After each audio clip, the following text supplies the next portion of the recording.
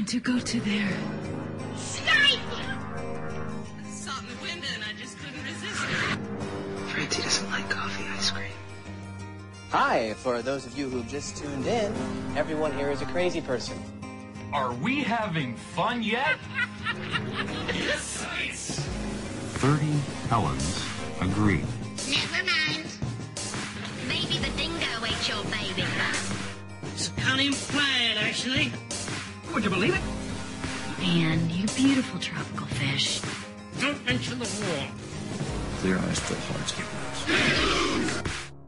Hello and welcome to the Televerse, Sound On Sight's TV podcast. This is Kate Kulzick and I'm joined as ever by Simon Howell. Simon, how's it going?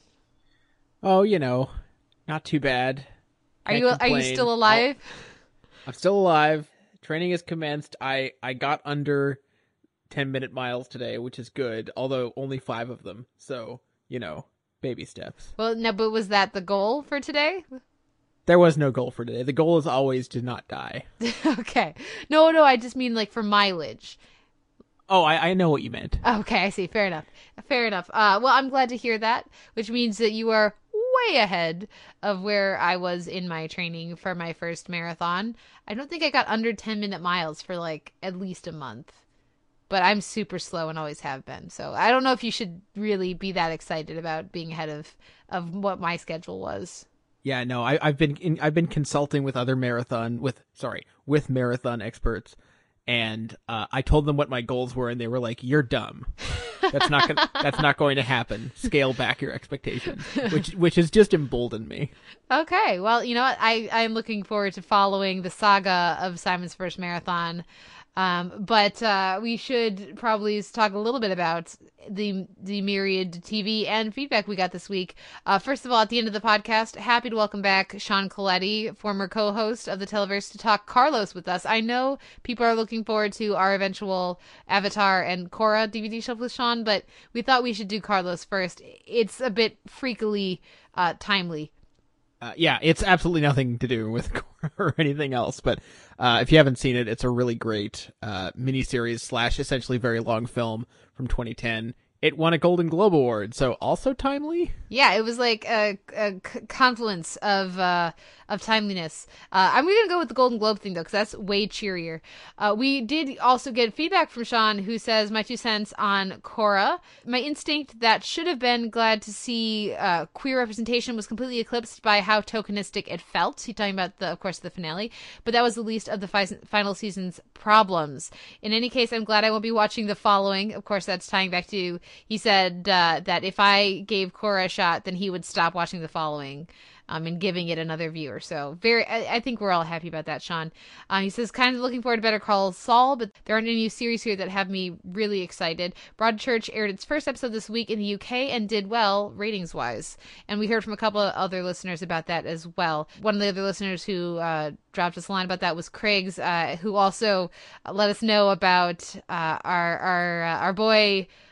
Jonathan Tucker getting cast in Justified for, you know, getting in at the end of the wire there, under the wire. Oh man, did you read the description of his character? No. If you haven't, I'm not going to say anything. All I know is it's supposed to be fun.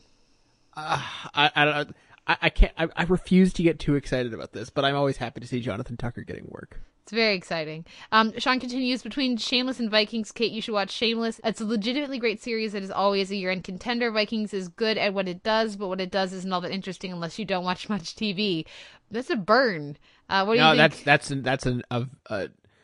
I mean, I know that there are some serious TV fans who really like it, but I think that's just because I'd say that's mostly because it is involved in an era and a place and a period of history that no one else really is. So it has some great novelty value, but I'm not sure it has much more than that based on what I've seen. But I might be missing something. But I don't think I am. But I might be. But I don't think so. Also, of course, Sean is co-hosting a Banshee podcast for Sound on Sight with Les Chappell, a friend of the show, of course, and that's called Under the Hood. You can find that at soundonsight.org.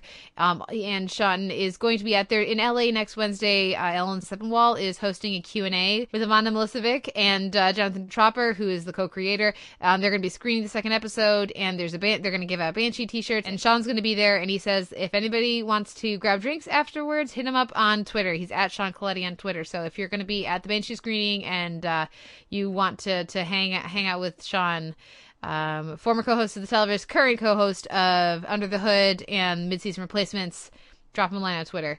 I'm sure that's going to be a lot of fun. Wish I could be there. Augustine said at the website in response to our thoughts on the Daredevil rumblings we'd been hearing. He says, LOL, have you two ever read a Daredevil comic? The comic is extremely dark. In fact, everything you two brought up, like characters dying, heroin addiction, etc., has happened in the book. So I'm glad the producers of the show are comparing it to The Wire, since that means they will actually be faithful to the source material. And as you said at the website, Simon, just because that stuff all fits with Daredevil doesn't mean that we actually think Marvel will let them do it. Yeah, I'm seriously doubtful. I mean, I do think that is way more interesting, Augustine, certainly, but I just don't. It's not that I don't think Daredevil is interesting, or that I as a property, or that I don't think the showrunners or creatives could easily tell a very interesting story or go to darker places with it. I just don't think Marvel's going to let them. I will say that if anyone's going to do it, it's going to be Steven DeKnight. Like, if this show doesn't turn out to be interesting, then none of the shows will turn out to be interesting. Yes, very likely. Augustine continues, as a comic book fan, I kind of like the fact that Marvel is more hands-on, since I've seen what happens when directors are left on their own devices with their brand. You know, the 2 Fantastic Four movies, the 3 Punisher films, Elektra, the Daredevil film. We've had a few really good ones as well, but really more bad than good, so I can't really blame them in that regard.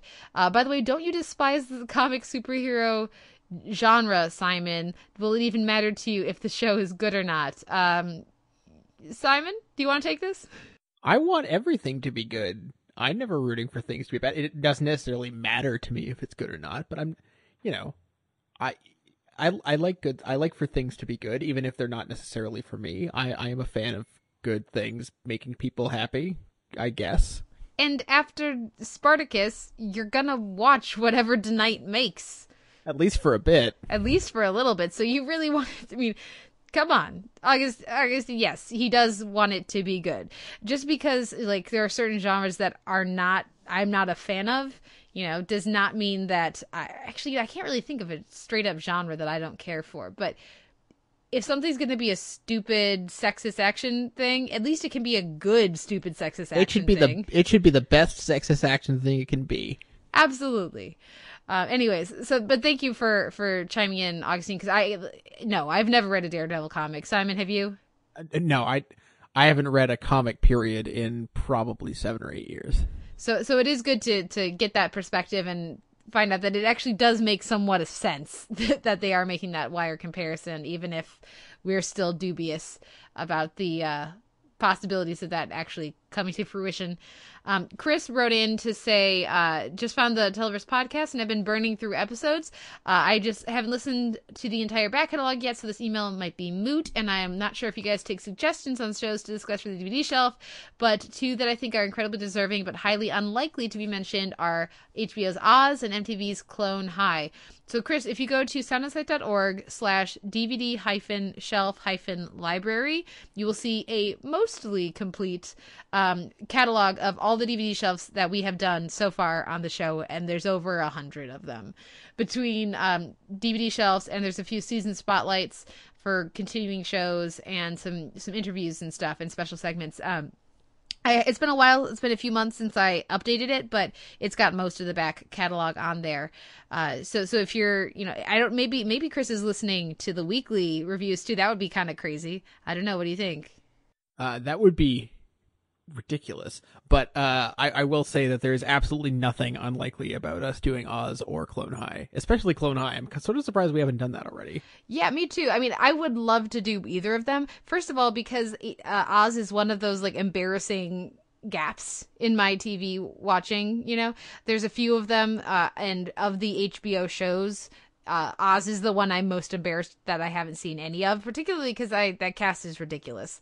And Clone High is a show that I really enjoy. I do think he's onto something here, in that I don't know that I say he, maybe it's a she. I think Chris is onto something here because they are lesser talked about ones. Like when people talk about animated comedies, they don't tend to go first to Clone High. They go to some of the other ones that we've done. They go to Batman. They go to these other ones.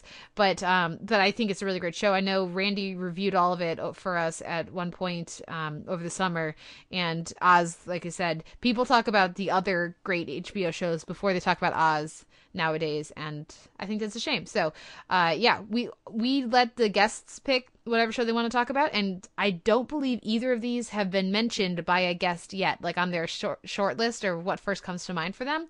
But again, like I said last week, any friends of the show that are out there listening, any of our fellow critics and podcasters out there, we want to talk about these shows. So you should email us and say, hey, I'll talk about Oz. And it's also funny that people don't talk about Clone High that much, considering, if I'm not mistaken, it was created by Phil Lord and Chris Miller, who are now everywhere, in all of the places at all of the times. Which is something Chris also continued to say in the email. So yeah, I absolutely excellent taste, Chris, and thank you for listening. Hopefully you're listening to this as well. So, but yeah, check out the DVD shelf library if you want to, have a complete catalog there. And the last email we have here is from Carl, who says, Kate and Simon, I'm writing with a strange question. How do I enjoy TV again? When I am involved in a TV series, I'm really engaged and the experience is great. For instance, I just watched The Missing and was really drawn into the characters and mystery. However, when nothing is on my all caps must watch list, I feel pressured to be watching something really good because there are so many options out there. I know this is just probably a personal quirk, but I almost feel pressure to be watching all caps great TV instead of just enjoying the experience of what is on. The answer is probably to just take a break and wait for something to capture my attention, but I wonder if you had experienced this with the sheer volume of TV to choose from. I'm not involved in reviewing or blogging about TV, but it almost feels like work to be finding great TV all of the time, and I just want it to be enjoyable again. What do you think, Simon? Well, if it feels like work, that's incorrect. It's, people, I'm trying to think of the right way to address this, because it's not really a conundrum I can recall facing before, being as ever on the critical side as I am. I can. Because, okay, then you go for it. Because personally, I get a kick out of being critical and a jerk about things, but other people might not understand that. Oh, don't you ever feel pressure on the film side like this to be like, yeah, you could just watch stupid action movie, but there's all of these greats that you if you're going to be a serious fan of film or somebody who really is into film and appreciates it, but you haven't seen fill in the blank, don't you ever feel like pressured, like you're not a real critic or you're not a real fan of the genre because you have this giant list of movies that you feel like you should have seen? No. I mean, I see what I can. I don't care about seeing blockbusters almost ever unless there's some personnel that I care about. In fact, if anything, I resent the implication that I should be seeing blockbusters, which does come up sometimes. Because I'm also involved in film criticism somewhat. But yeah, no, I just try not to worry about these things. Yeah, well, I think that's probably a way healthier approach, way more stable approach. But yeah, I know what you're talking about, Carl, and it happens to be less with TV just because, I'm always on the lookout for other new shows that are interesting. And because we have the DVD shelf, that kind of takes some of the pressure off for us for discovering or catching up with the great shows that you need to have seen. Because I can just throw that off. Well, as soon as somebody makes me watch it, then I'll watch it. But, I definitely I have felt that for film, there's 100 years of great cinema, a lot of which I haven't seen, quite a reasonable number that I have, but a lot of which I haven't. And so that's what I would just focus on. that's my advice, I guess, Carl, is focus on how much great TV you have seen, and don't feel bad. Like, you don't feel like you have to watch everything, because it will be impossible. It's a losing battle. It cannot be won. I also feel like there is so much you can get out of rewatching something that you loved, especially if you're watching it with someone who hasn't seen it before. Because I've found, even with series that I thought I knew really well, I'll notice things on rewatch if it's got any sort of depth to it, which most series I really love do. So that's another thing you can do. Well, and certainly if it's been a few years, you'll be amazed which parts of the show will just come, or you have an incredibly vivid memory of. But like you say, Simon, a lot of your favorites, and also the ones that you would consider, I mean, Carl's got excellent taste, I think.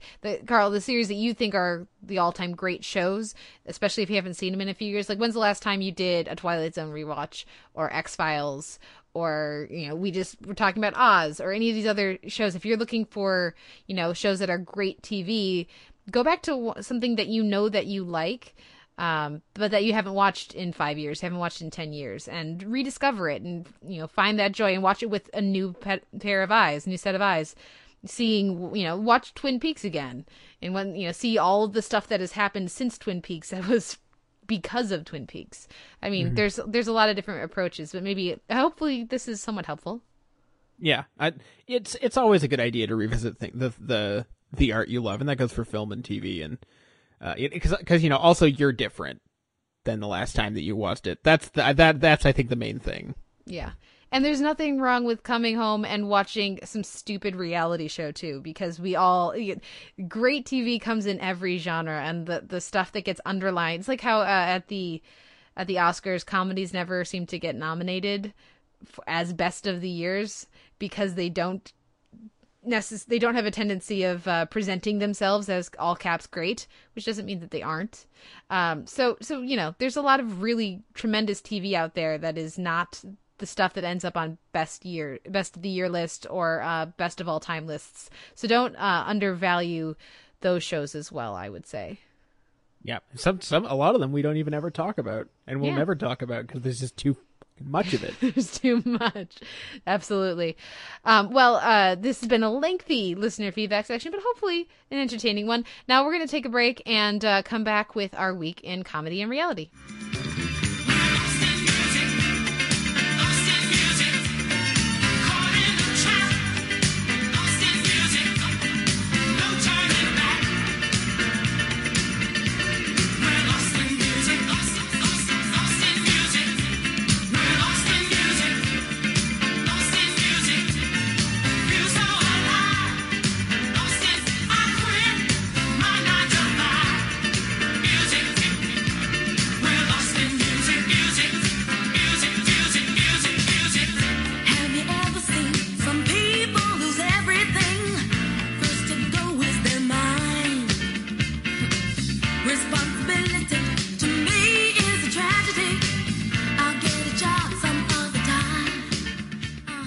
This week in reality and comedy, Top Chef is back, but we're not going to talk about that, because we're going to spend our reality time on the Golden Globes, and then we're going to talk comedy with you.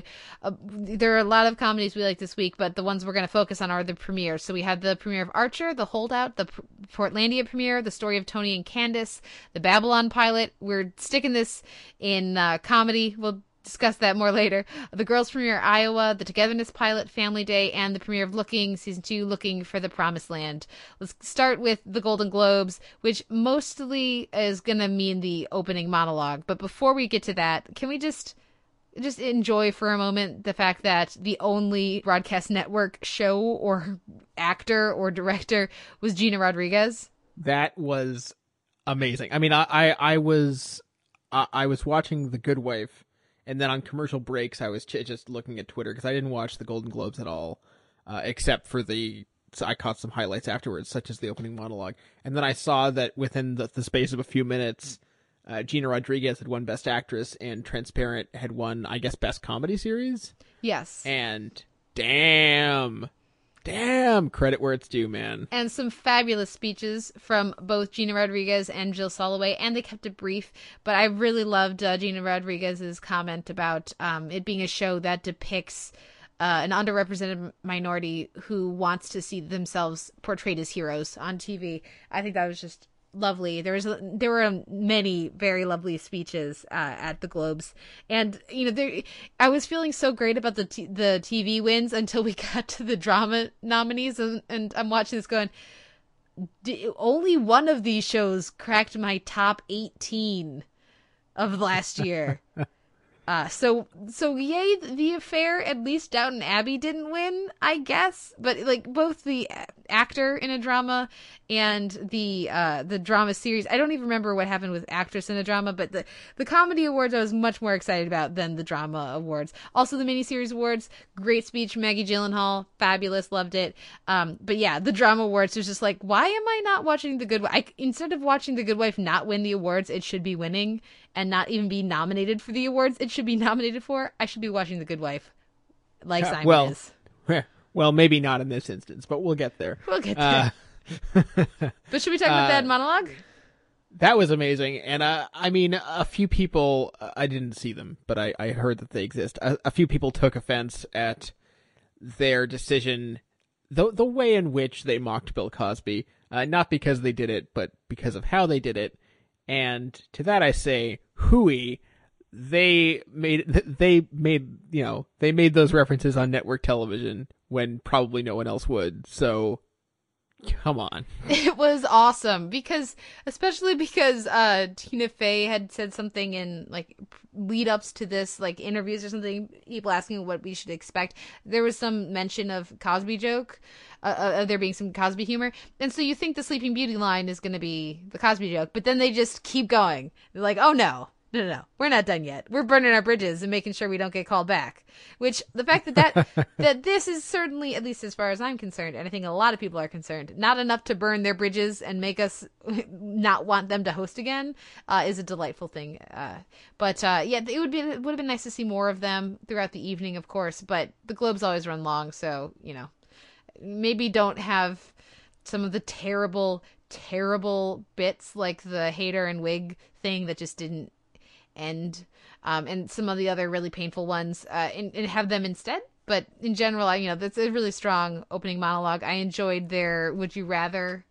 I enjoyed several elements to their opening. I think the 2 hours of makeup for Steve Carell versus 3 hours for the role of woman was delightful as well. There's some really good stuff. Yeah, they were great. If they never do it again, as I assume they won't, whoever comes next, I'm sorry. I probably won't be watching. Sorry, unless you can just give it to Gina Rodriguez. Well, didn't we say we want Julia Louis-Dreyfus up there? Oh, that would be good. I feel like we need a gap, though. I feel like you don't want to make her follow them because we like her too much. Yeah, maybe. I don't know. It's just whoever's next year. I'm sorry, because it's not going to be that. It's not. Let's move on to the comedies. We're going to start with Archer and the premiere of The Holdout. What did you think of this episode? I think I reviewed the whole season up on the website, and my thoughts on this episode are pretty much the same as they are for the other 5 that I watched. So I'm going to try not to drone on about this too much every week. But Archer has gotten very good at sort of each week they tend to take an old TV show or it's sort of very old school genre trope and lampoon it and pay homage to it at the same time in the space of 22 minutes in a way that nominally moves the characters forward. And so, this week we get the trope of the man left behind after the war who never heard that it ended, which is it's clearly not a trope that Archer invented. And we get, sort of a sly modern take on that, while we also get a little bit of time of Archer thinking about his role as a father, etc. But obviously not too much. And that's very much what this season is. It's, every week we get the Archer version of a story we kind of know, and rinse and repeat. And this is, I think, probably one of the better ones out of the ones that I saw. I'm not sure if I have much more to add than that. It was fun. I liked. I did enjoy the reveal of the the ISIS headquarters, which is going to be, I think, did they even mention ISIS then? That's going to be the last mention of that name for the company, for the spy agency in the rest of the show, probably. Certainly definitely. This season. And I gotta say, they do a pretty good job with that, because that could easily become, could become awkward, but I think they handle it well. But no, what's the name of the copier that makes toast? Oh my God. It's pretty fabulous. And just, the way that they just break Mallory a little bit by showing her these gorgeous, and then they spent all the money on a hologram. I mean, it's delightful. Yeah, that was great. Like there's all sorts of great little gags like that. The whole thing with the ISIS name, I like that they don't make it. There are no references to why they're changing the name. It's just like in the dustbin, out. They don't make any dumb terrorism jokes. It's just like, to hear Adam Reed talk about it, they knew for years that it might be a problem, and then of course this year it just became completely untenable, and they just drop it, and that's it. It's a very unobtrusive way to do it, and I think it was the smart way to do it. Yeah. There's the last thing I have to say about Archer is, really, this is I appreciated the jokes along this line, but that's what they're naming the baby. I mean, they can call her AJ all they want, but that's a terrible baby name. I like all of their shout outs to it, but it doesn't make it better to just abbreviate Abby Jean? Abby Jean. I'm sorry. I've heard worse. Her name is Abby Jean. No, Abigine. Abigine. Oh, sorry, one word. That makes it better. I think so. It's not a name. I'm not pleased with the spelling, but I like the way it rolls off the tongue. It has at least that. Yeah, no. I'm sure we'll hear from someone who that's fine. Go for it. But just as Amantha it took me like 2 seasons to not be bothered by. It's Abigine. not Amantha level. I'm still bothered by Amantha. Honestly, what's going to happen is we're going to hear from someone named Abigine, and they're going to be like, fuck you.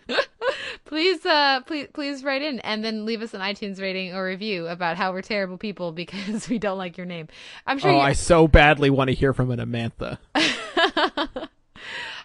And I'm sure they're lovely. Just on TV, I don't like their name. Anyways, that's the level of thing I'm complaining about for Archer. Clearly, it's an enjoyable premiere. Let's talk about the Portlandia premiere, the story of Tony and Candace. And unfortunately, I haven't seen enough of Portlandia to know if this is a break in format for them or if this is something they've done before. But in the episodes that I've seen of the show, they've never had one sketch be the entire episode. And I like this version of the show way better. Do you? I don't know. I'm under the impression that over the last few seasons, the form of the show has gotten a lot more elastic. I could be wrong, but Portlandia is frustrating for me because it does so many things that I want other series to do in terms of world building and specificity, and paying attention to the way it's filmed, and so many other things that shows like Broad City are getting right. But for some reason, I just never find it funny when Portlandia does it. And it's really too bad because I love Carrie Brownstein and Fred Armisen, and it just never works for me. And it really should. Like there's no parts of the cultural references of the humor that I don't get. I just don't find it funny, basically ever. Well, see, but I wasn't laughing, but I was enjoying the time I spent with the show, which with sketch comedy is not always the case. The hit to miss ratio of a sketch comedy show, it just comes down to, is it enough hits that you like the show, or are there not enough hits to counteract the misses? Because there's almost always at least one that's a miss, because it's really hard to do. So for me, this sketch, I may not have been this lengthy, just focus on the bookshop women. It may not have had me laughing out loud, but I never got tired of the very predictable 90s jokes. I still was having fun with them instead of watching them have fun and that not translate. Right. It definitely feels very different from the show that we saw back at season 1? Yeah. How long have we been doing this fucking podcast? A while. But yeah, because I don't think either of us have watched it since then. It's from what I've read of the show, because I do often read up on shows that I don't watch, even while they're happening. And from what I've read, like the show has evolved a lot, and it's gotten to the point where it can do episodes like this, and it's no big deal, and that's great. And I'm glad the show has a devoted fan base, and it's clearly very it has a very singular vision. I just wish that it spoke to me at all, and it doesn't, and that's very frustrating. Yeah. So it's not you, it's me, Portlandia. I think. Fair enough. How about Babylon? Is it them or you, or did you like it? Babylon, for anyone who is unfamiliar, this is airing on the Sundance Network and Sundance Channel rather, and it's a British export about cops and the media. The pilot was directed by Danny Boyle, but apparently that episode isn't airing. It's a whole thing. Anyway, we'll get there. And it's from the same people who brought us Peep Show. But if you've seen Peep Show, this isn't really anything like Peep Show, in case that's not confusing enough. And by the way, another show. Any friends of the show listening? I still haven't seen Peep Show, and that's wrong. So that's another DVD shelf we would like to do. Oh, except Peep Show's not over. It's not over. Never mind. No, rescinded. As far as I know, the last season didn't end on any sort of conclusive note, and I feel like they're just going to do it again when they feel like it. But anyway, Peep Show is probably one of my 10 favorite comedies of the last decade. That might I don't know. Anyway, we'll get there. But Babylon, I really like Babylon. I've seen a couple episodes now, and I think that it is doing some very, very difficult things, and it does most of them quite well. It has to balance a certain level of respect for its characters, most of whom are police officers or police brass, while not, I guess, unduly venerating them just because they're performing a dangerous job, if that makes sense.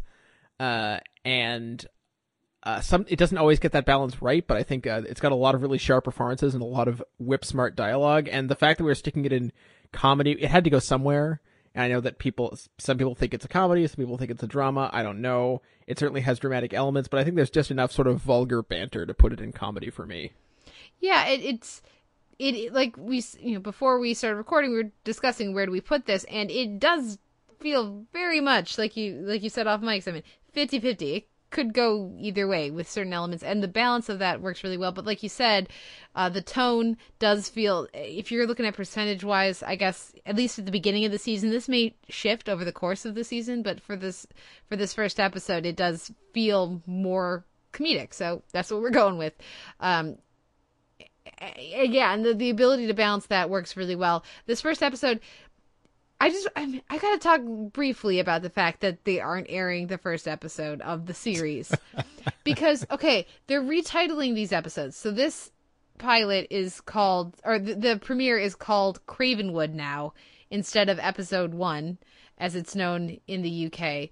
You're okay retitling these episodes, but you're not okay just saying that season 1, episode 1 is the actual pilot directed by Danny Boyle.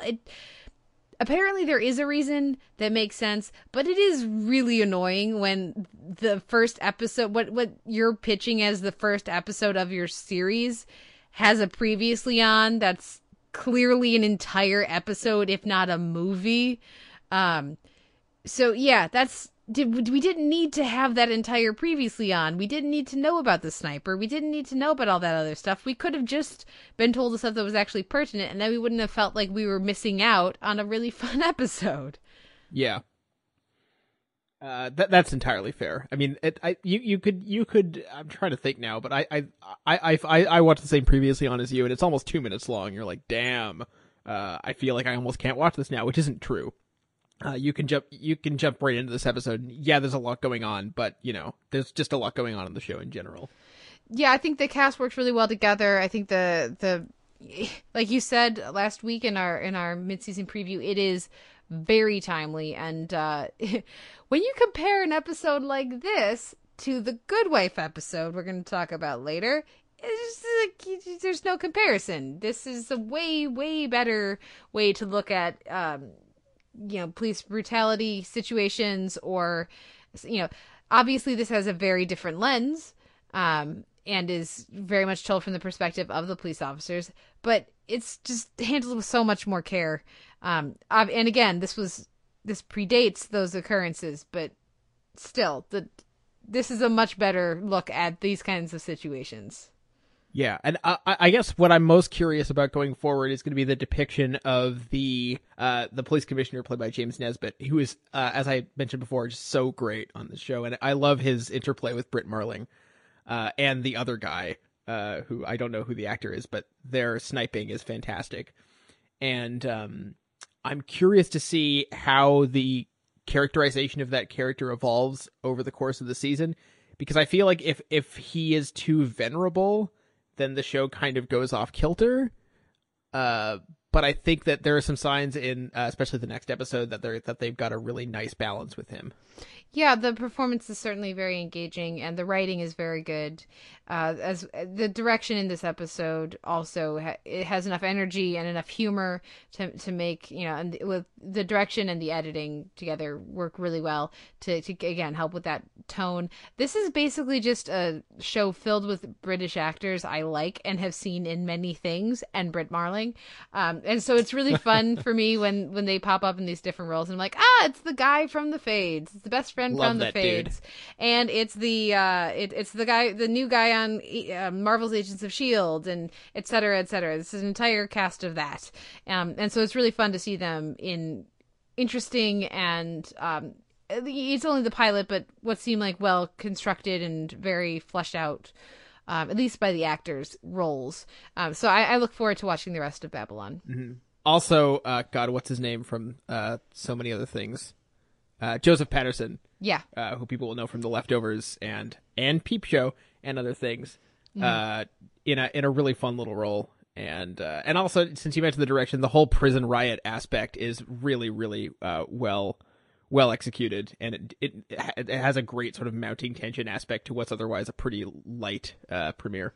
Yeah, and it's the juxtaposition of Britt Marling and her pleased reaction to the news coverage with the footage of what the actual police officers are going through is very well done. Punctuating the point without being overly didactic about it, certainly, at least to me. Shall we move on to the HBO premiere night? Yeah, let's do that. Let's kick things off with Iowa, which is the season 4, which is the season 4 premiere for girls. And I like this one more than everybody else seems to have. I wrote it up. I'm going to be reviewing Girls over at Sound On Sight. And for me, this was very much a coda to season 3, more than really the premiere to season 4. But given how much theoretically will change when Hannah is off in Iowa, I actually think it's kind of a nice way to start the season. Yeah, I've heard some tidbits about where things are going this season, and they all sound really interesting to me. And I won't say more than that because nobody wants to be spoiled on stuff.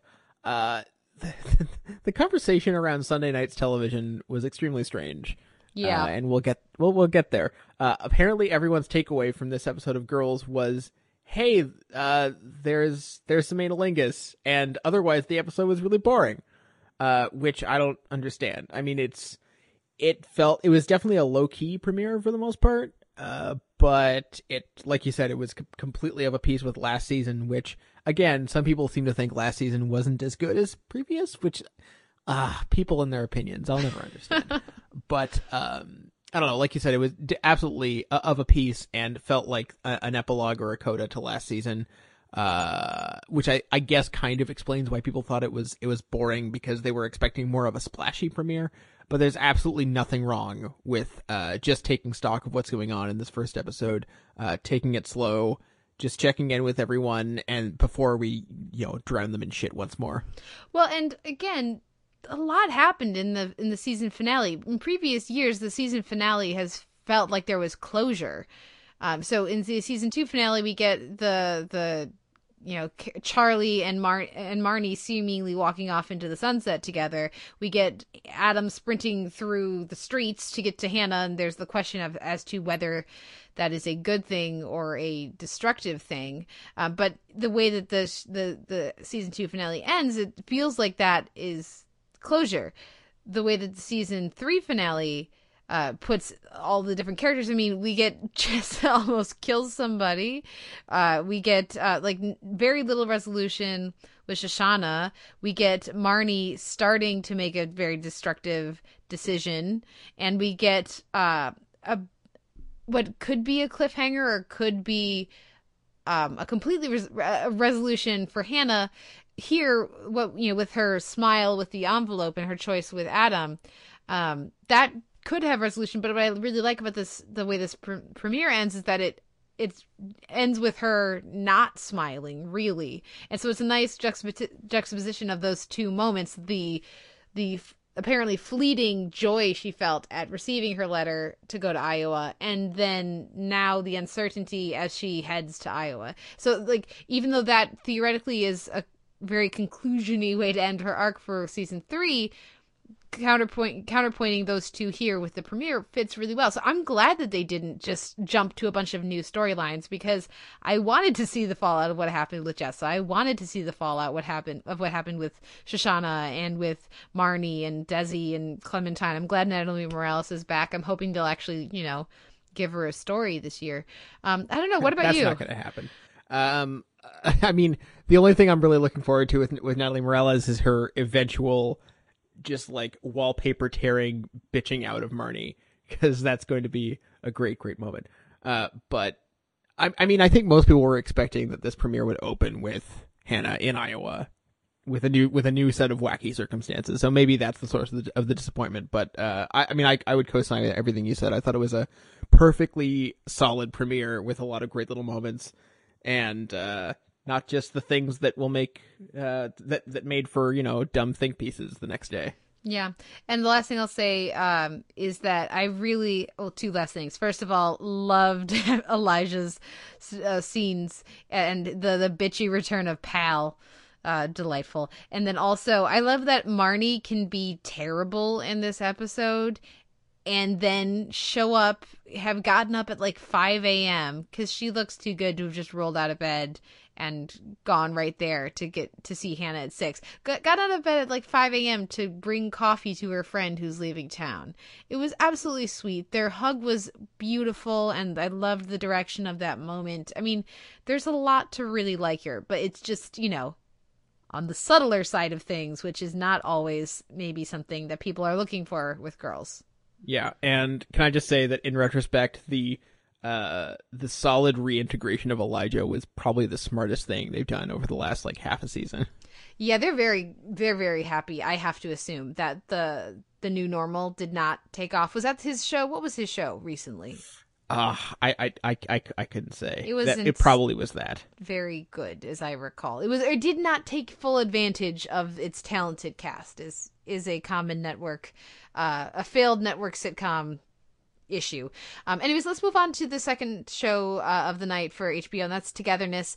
The pilot is Family Day, and this is another one.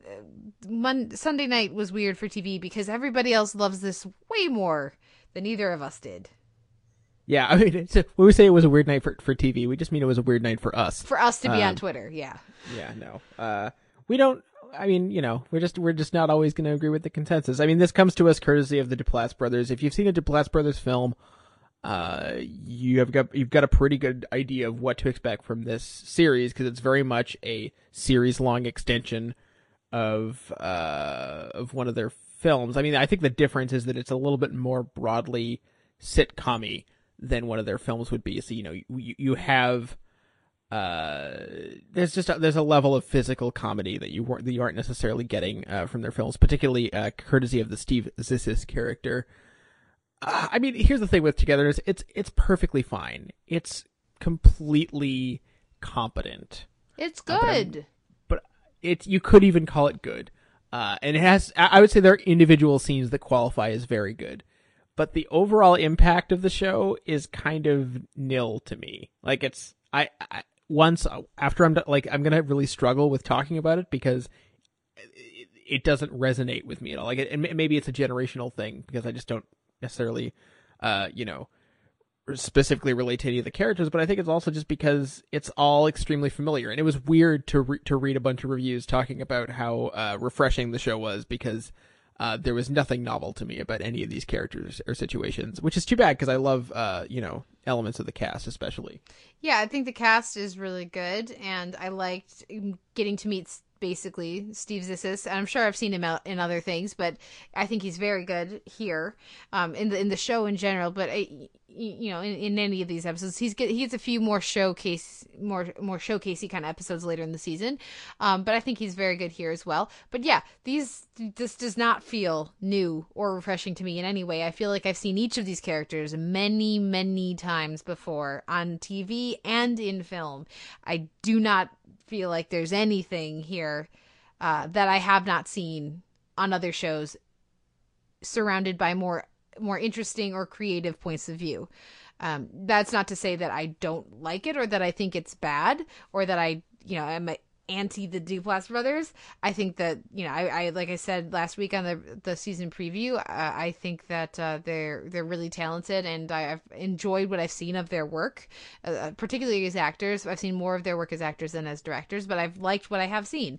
But again, the couple who really likes each other is still in love with each other, but is struggling to connect romantically or physically. That's something we've seen before. We saw that last year several times on several different shows, being told in stories being told in a very similar manner. That's not dissimilar from what we saw on several episodes of Married. No, it really isn't. And I don't want to just keep mentioning examples, but I don't know. It was just, there was some real cognitive dissonance going on with some things I was reading. I just feel like out of HBO's 3 shows that night, it's so not even close to being the most interesting. Well, and I think part of the issue for me is also because, to transition to our last comedy of the week, nobody was talking about Looking, and I thought Looking had a fabulous premiere. It was the best of the 3 for me. I thought it was absolutely delightful, and everybody's losing their mind over Togetherness when I feel like nobody's even watching Looking, and I don't know what's up with that. Yeah, I don't think that Looking's numbers are in for a significant uptick this season, based on the very low amount of talk we're getting. I mean, I don't want to make any broad generalizations, but I read, based on what I read from people who do watch it or who have given it a try, it doesn't feel as though Looking is really connecting with a broad swath of gay viewers.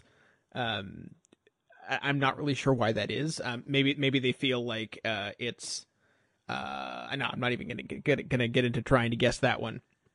But I just feel like whatever demo HBO thought Looking might cater to, it's not really happening, which is really too bad, because like you said, this is probably the best of those 3 episodes. It's beautifully shot throughout. It's got some great moments. I love the idea that Lynn doesn't actually make a physical appearance in this episode, but his presence is all over it. Mm-hmm. Especially in the form of that awful painting. Oh, it's wonderful.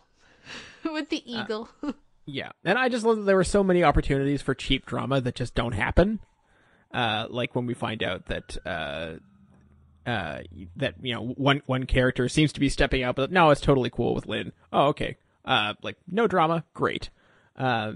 Just so many great little choices like that. Fantastic music selection, and just as we talked about in our season preview, just a really singular sense of vibe, for lack of a better word, that other shows just watching Togetherness. You might be amused by Togetherness like I was while watching it, but it doesn't really leave any lasting psychological imprint, which I think Looking absolutely does, hours after you watch it or days. Yeah, and granted, I've seen fewer shows telling stories about characters like those in Looking. However, if you're going to praise a show on HBO Sunday night right now for being refreshing, for telling stories that aren't told, or caring about characters who don't get fully developed on other shows, it's Looking. It's so obviously Looking. It's not even close. I mean, compare Looking, the main character is a nerd, basically, who's a programmer. Is there any character a tiny bit like this on Silicon Valley, on The Big Bang Theory, on any of the other theoretical nerd shows out there? No. Although, to be fair, Looking very rarely touches on his status as a programmer. It does spend more time with him at work than it does with him talking about coding, certainly.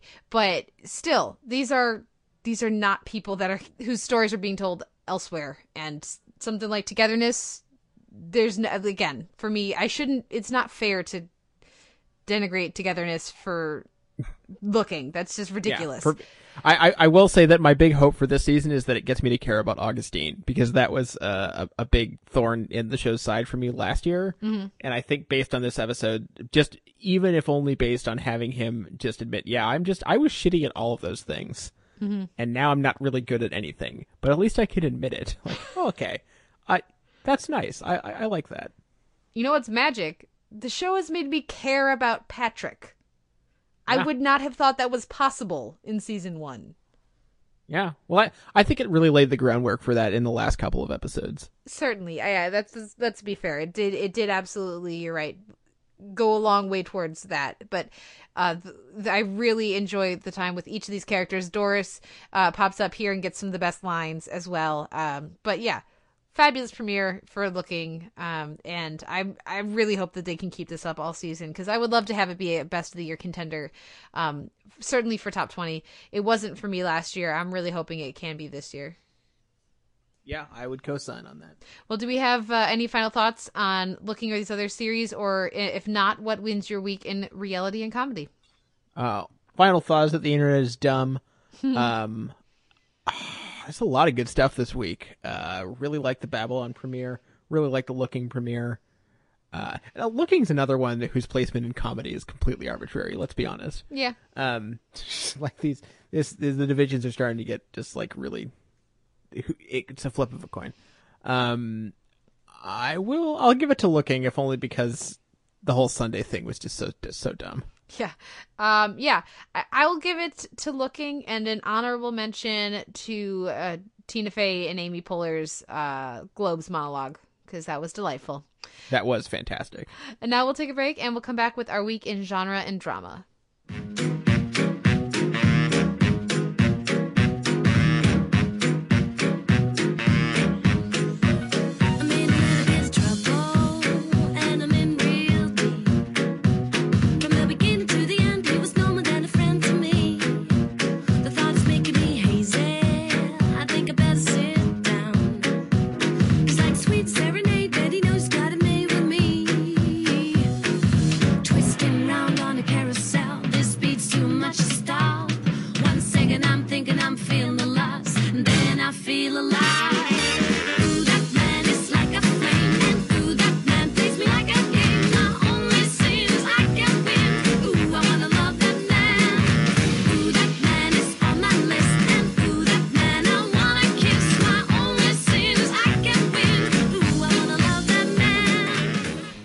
In genre and drama, we're going to talk a little bit about the Agent Carter pilot, Now Is Not the End, and I also watched the second episode Bridge and Tunnel.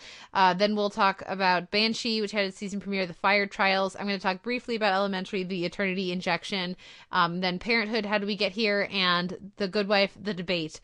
Oh, The Good Wife. But let's start with Agent Carter. You watched the pilot. I didn't know if you would, seeing as Augustine mentioned, superheroes aren't really your thing. This is way more spy than superhero, however. How did it work for you? I mean, it was okay. I'm not really sure why everyone is insane over Haley Atwell. I think she's fine. She's a perfectly solid series lead. Who, as far as I can tell, has been in very few things other than the Marvel things that she's done.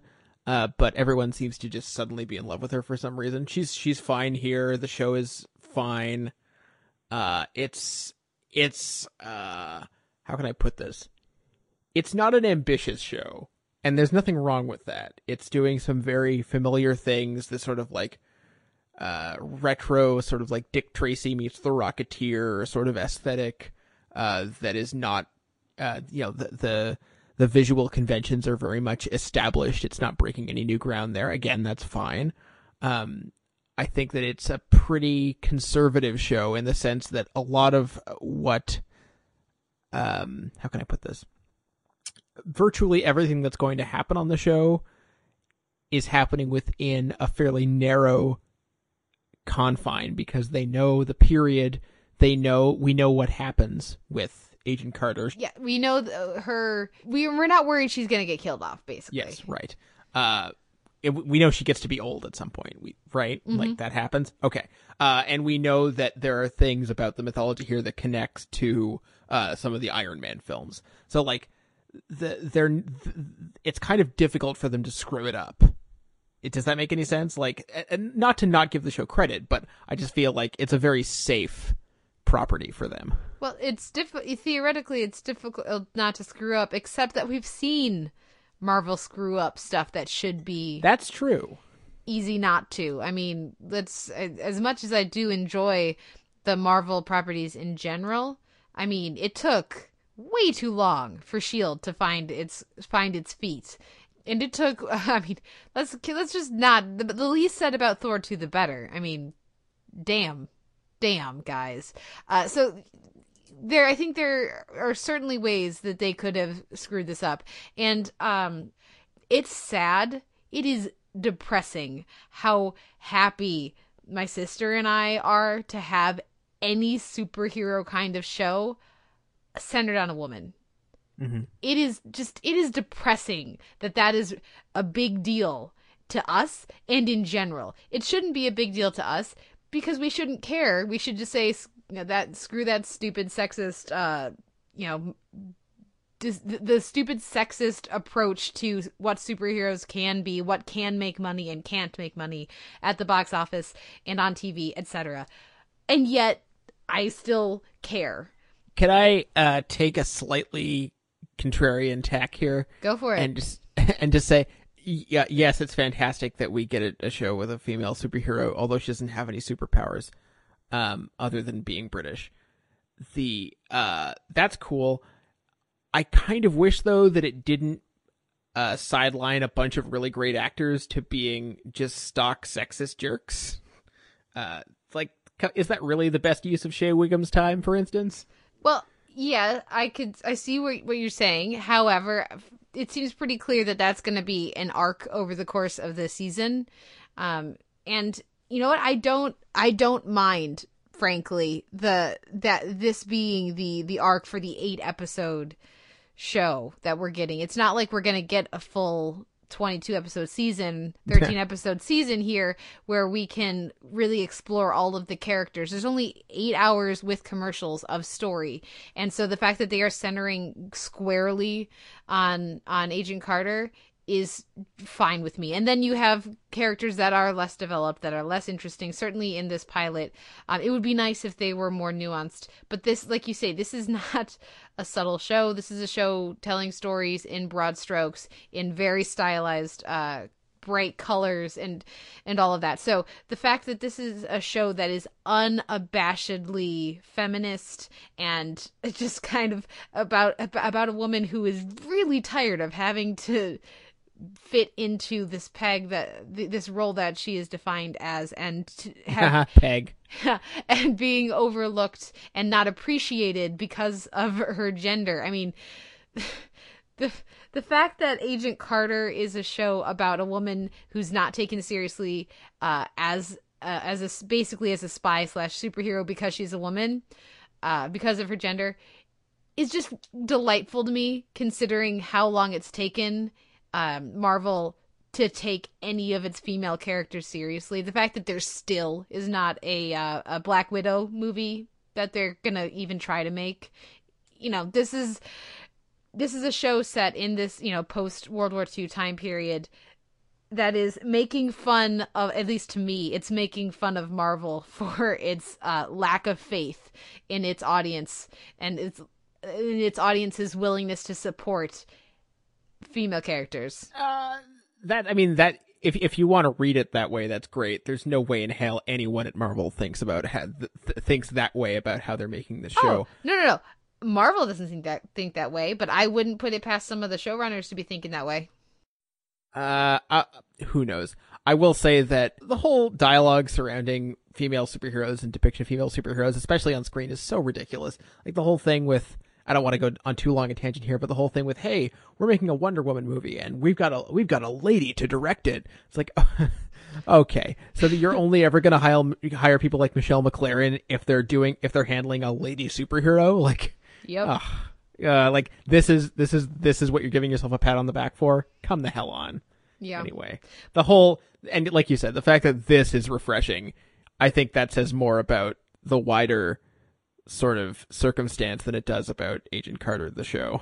Well, and there's the other main thing for me with Agent Carter, and I saw some tweets when this was airing or right after that I thought were interesting, talking about how this is the most universally praised show in quite a while. Like, everybody seems to like it. But here's the thing. Everybody seems to like it. Very few people are over the moon. No, we have low expectations for this series. We just want to have fun. And for me, I have very much liked Haley Atwell in this role from the first Captain America movie on. I don't know that she's been given tremendous amounts of things to do, but I feel like there is more there. I think she can do more, and I'm hoping that we get to see more from her with this 8-episode miniseries. But again, this is 8 episodes. I'm looking for awesome outfits, jazzy, fun music, which we get some of it here. I know, maybe a bit too much for you, Simon. Witty banter, and 8 episodes of escapist feminist fun. And so far, that's what I got.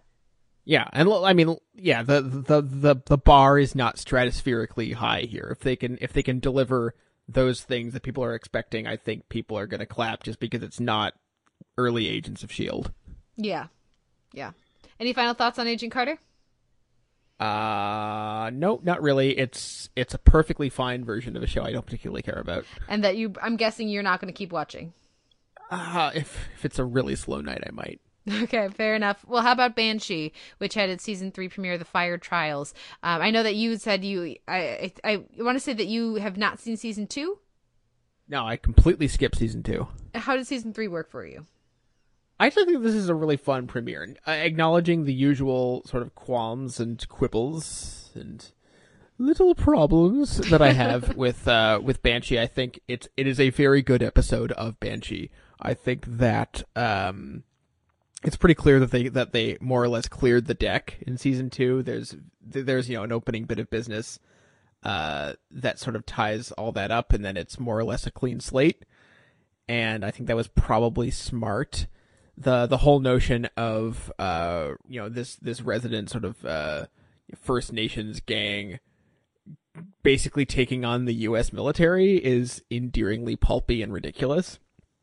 And the whole showdown with the bow and arrow is kind of amazing.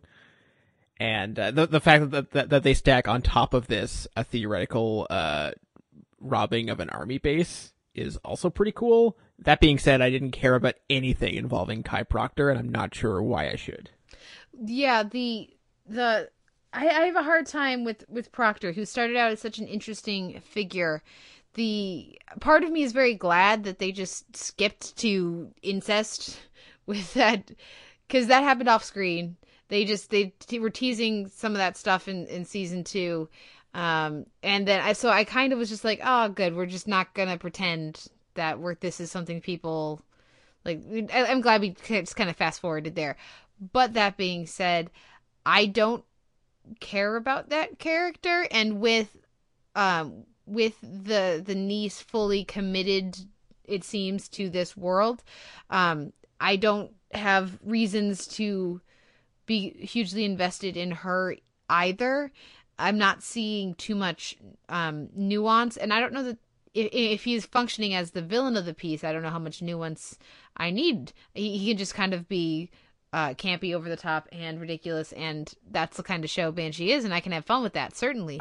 I don't think that's what they're going for with him, though. Exactly. Certainly not with the scene with his mother and things like that. Yeah, and individual scenes work for me. I do like the scene with his mother. I do like when they return to the Amish community, but in season 2 had introduced the reservation and that part of the world. And of the 3, the first season had the Amish community, the second season had the reservation, the third season adds in the military base. By far the most interesting to me was the Amish community, but when there's no longer the storyline of the niece trying to choose between these two very different lives of the Amish community and, you know, her mob boss uncle, and the life that would lead to, you know, what that could be, then there's no longer much tension for me.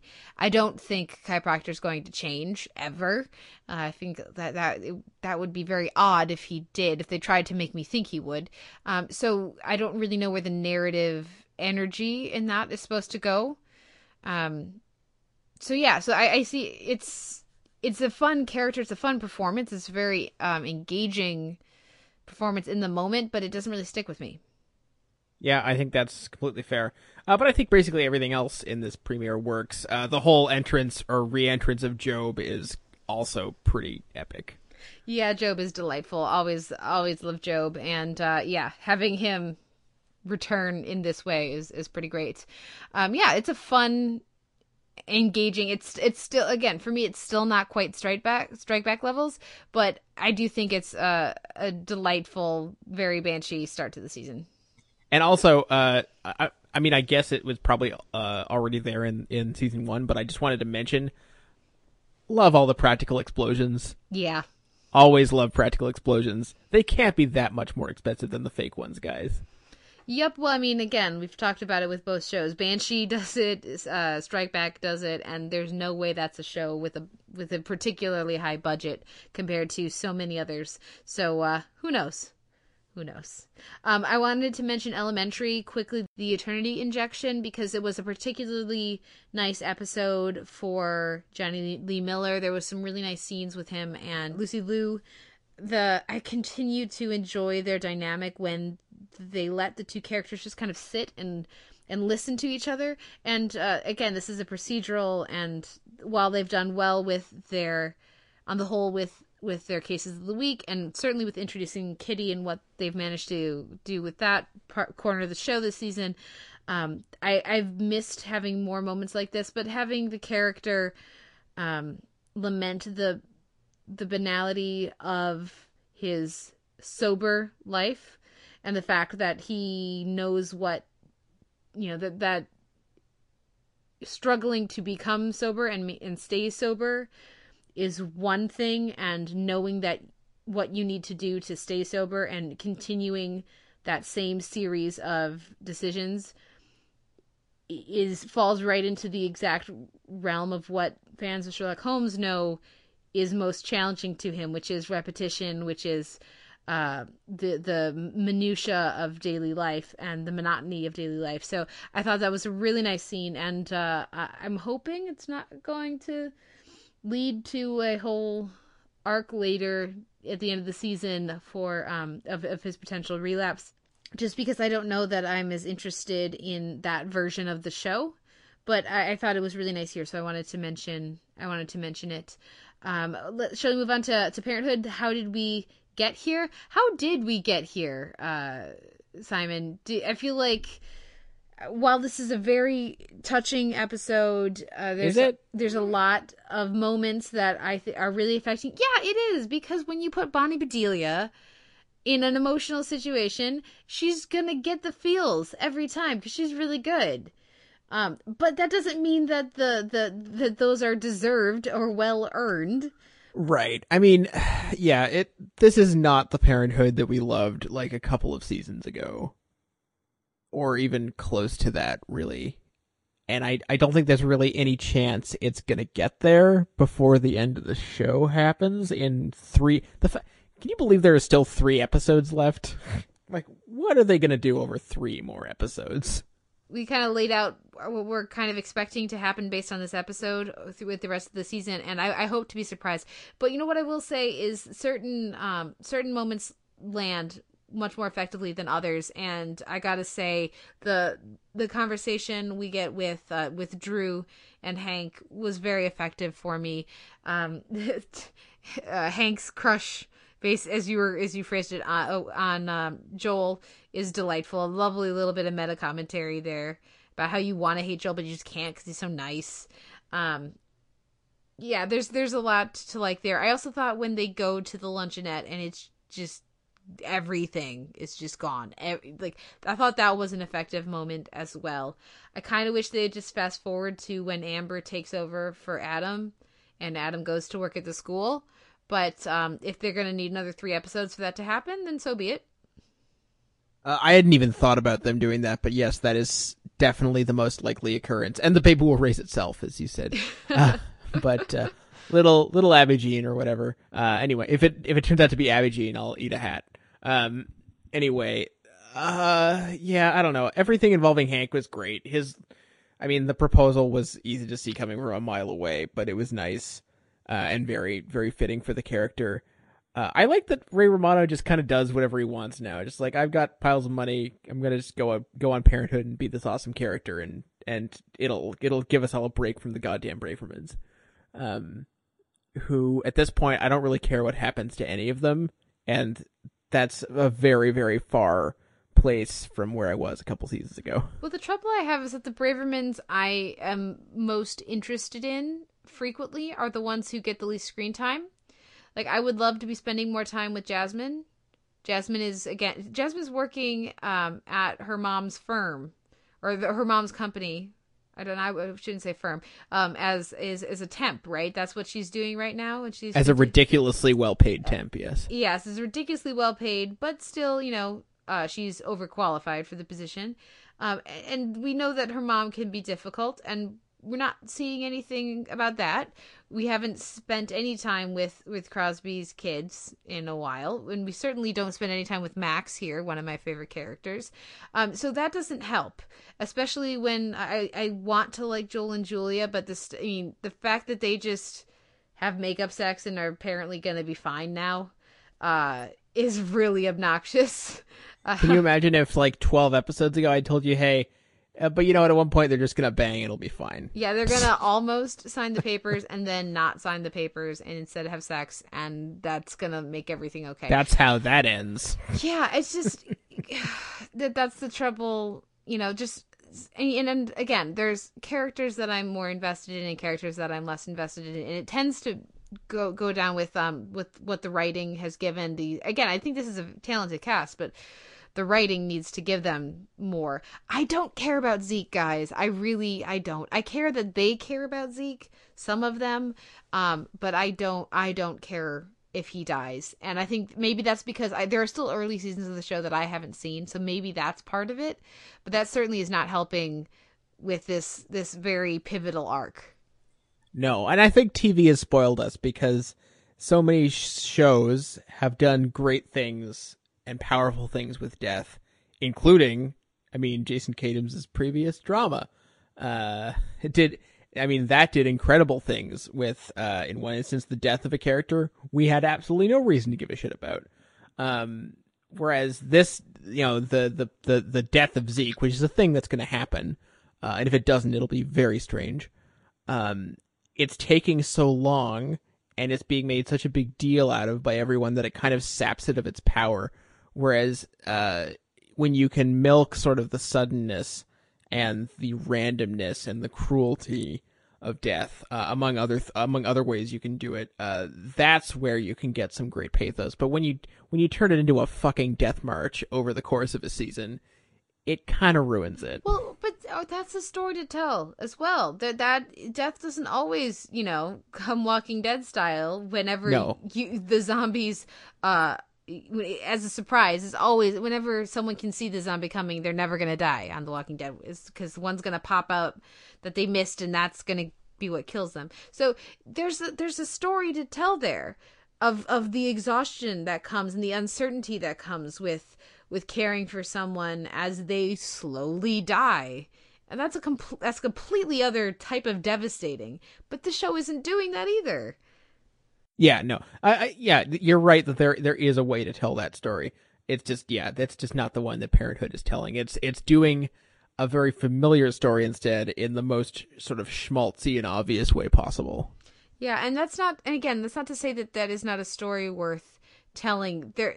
American TV does not seem particularly interested in senior citizens or the elderly, and so I think that it's good that they're trying to tell a story like this, that you have so much time spent with Zeke. It'd be nice if more time was spent with Camille. She's another of my favorite characters, often overlooked, often sidelined. And what they're, the kind of life that they need to, the decisions they have to make, like the stuff with the house last year, and with, I think there are very interesting stories to tell that I can't really think of another show that is actually willing and interested in telling those stories, but I think they need to do it better. Yeah, well, it's not going to happen now. It's too late. We'll see. I'm going to keep hope alive for the next 3 weeks. I don't know if we'll check in on Parenthood before the finale. We'll definitely talk about the finale, and kind of look at the season then. But for now, let's go on to The Good Wife, and we're going to try to keep this to 10 minutes. We'll see how it goes, guys, because The Good Wife had its second, I guess, mid-season finale, the debate, and Todd VanDerWerff wrote up the episode over at Vox and called it the worst episode in years for the series, and I don't know that I can disagree. It's not that it's offensively terrible necessarily, at least to me, but it's just such a misfire in pretty much every single way. I wouldn't say every single way. I think that it has the tragedy of this episode is that there are dozens of individual moments that if you were to extract them from the episode would be great moments, or like little comic flourishes here and there, individual lines, individual performances, individual beats that are all great.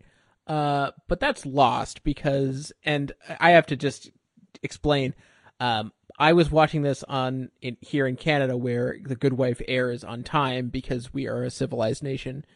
And so I was able to get my review up, as far as I know, before anybody. And I didn't see I saw hardly any reaction even before my review was done. So I had no idea how people were going to take it. We were all watching the Globes, and then you sent me a message. Oh man, I wish we were watching this at the same time. And when I saw the opening title card that just said, this was filmed before the events of, I was like, oh shit. When you get that opening title of, we wrote and shot this before the contentious grand jury decisions. And when I say we, by the way, we're talking about the Kings who are credited for this episode, which is a big deal. And then we get that cell phone video. It's like, holy shit. Like my jaw was on the floor. This is a big fucking deal. Like this is big. This is major for them to really be doing this. Then ultimately the problem, and we'll talk about the semantics of this, is ultimately like this is kind of just another episode of The Good Wife. And that's disastrous because if you're going to be talking about these things, if you're going to have it theoretically be a central part of your episode, to have this other fictional case happen and then turn out in a similar way to those real ones, which I kind of feel like they were patting themselves on the back for guessing that, but whatever. I'll put that aside. For these things to happen, but then for them to just be sort of a driving force for shit that probably would have happened anyway was really ill-advised. Yeah, and it would be nice to not think about this because I want to not get angry at The Good Wife, but it's hard to not get angry at The Good Wife when they film cell phone camera style video of a character being killed. Character is charitable. Yeah, of someone on their show. I don't know how else to phrase that.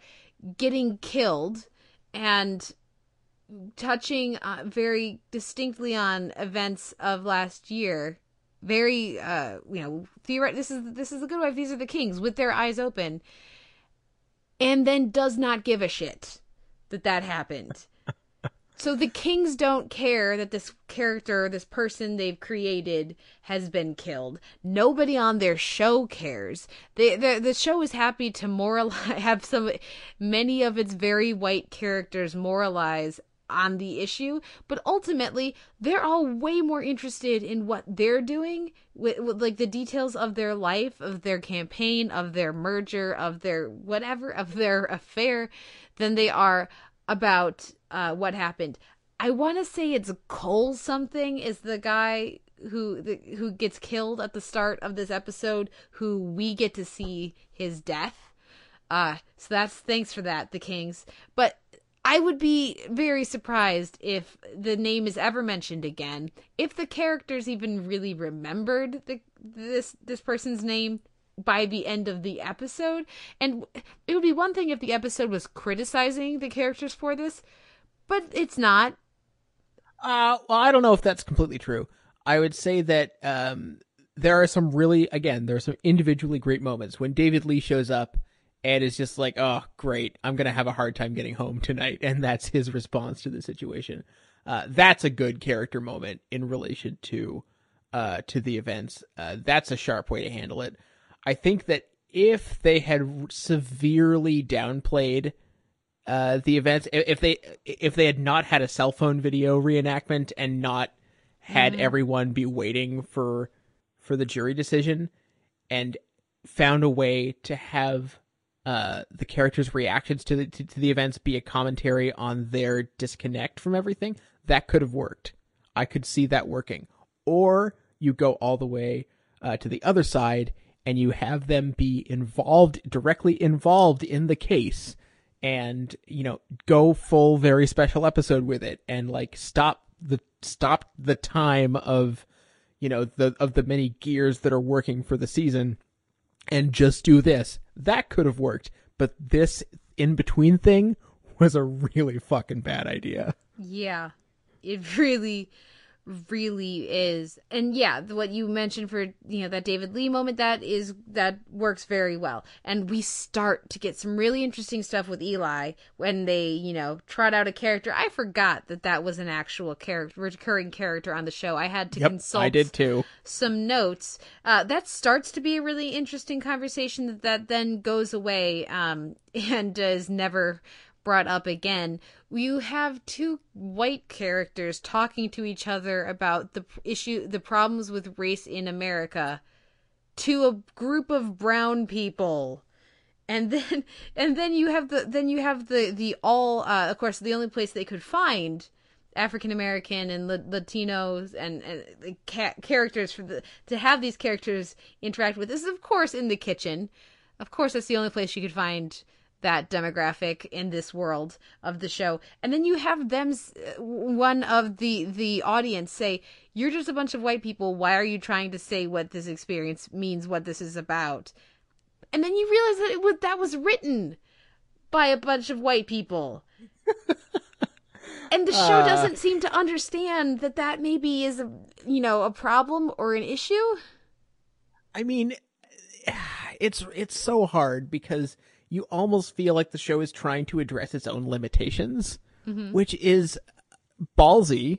And I mean, the show has always had this element of meta-criticism and auto-critique, and that's laudable, I guess. But the way that they go about it in this episode just, for once, does not work at all. This is the one issue that I think The Good Wife just had no good way of handling and shouldn't have even tried, to be honest. You know what they could have done? They could have had some of the characters shut up and listen instead of just all talking at each other.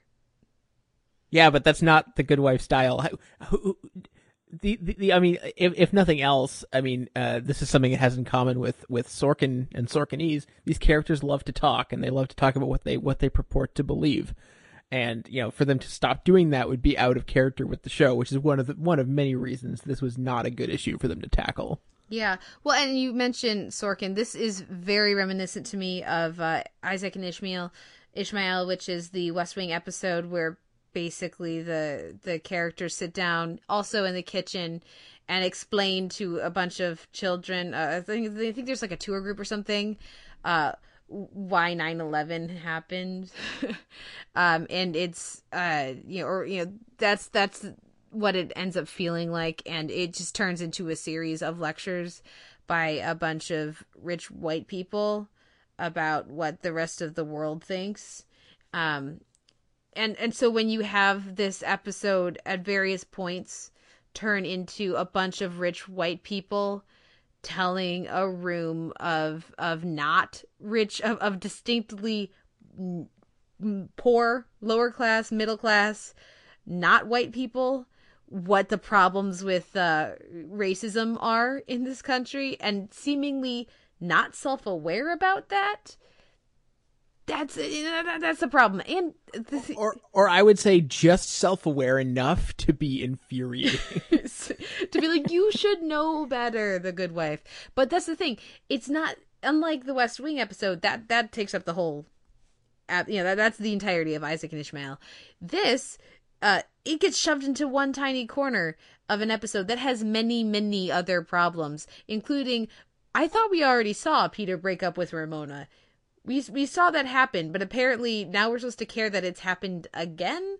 And then there's Carrie and Diane just bringing David Lee on, and we're supposed to be frustrated with Alicia because because they're trying to run the firm and she's not contributing. Except that Carrie they have his welcome back party in this episode. So that means he can't possibly have been carrying his own weight because he legally wasn't allowed to. So clearly Alicia's been helping out a lot because Carrie hasn't been able to. But then now the first day Carrie's back at work, he's able to say that Alicia, we don't need to consult her for decisions. I mean, come on. And then Alicia has to go and play the sexism card in a way that again, if they wanted us to feel like she's overreaching or she's not right in this moment, they failed.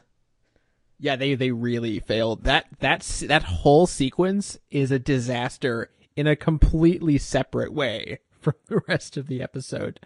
I don't know what they were thinking with that. And like, there have been some issues with King's Penned episodes, but in general, they're at least spectacularly entertaining and never insulting. And this was insulting throughout. And I don't know what happened, but it was absolutely a meltdown. If anything, I think my review may have been too kind, and it may have been, a byproduct of just being out there first and not being bold enough to just be like, yeah, no, guys.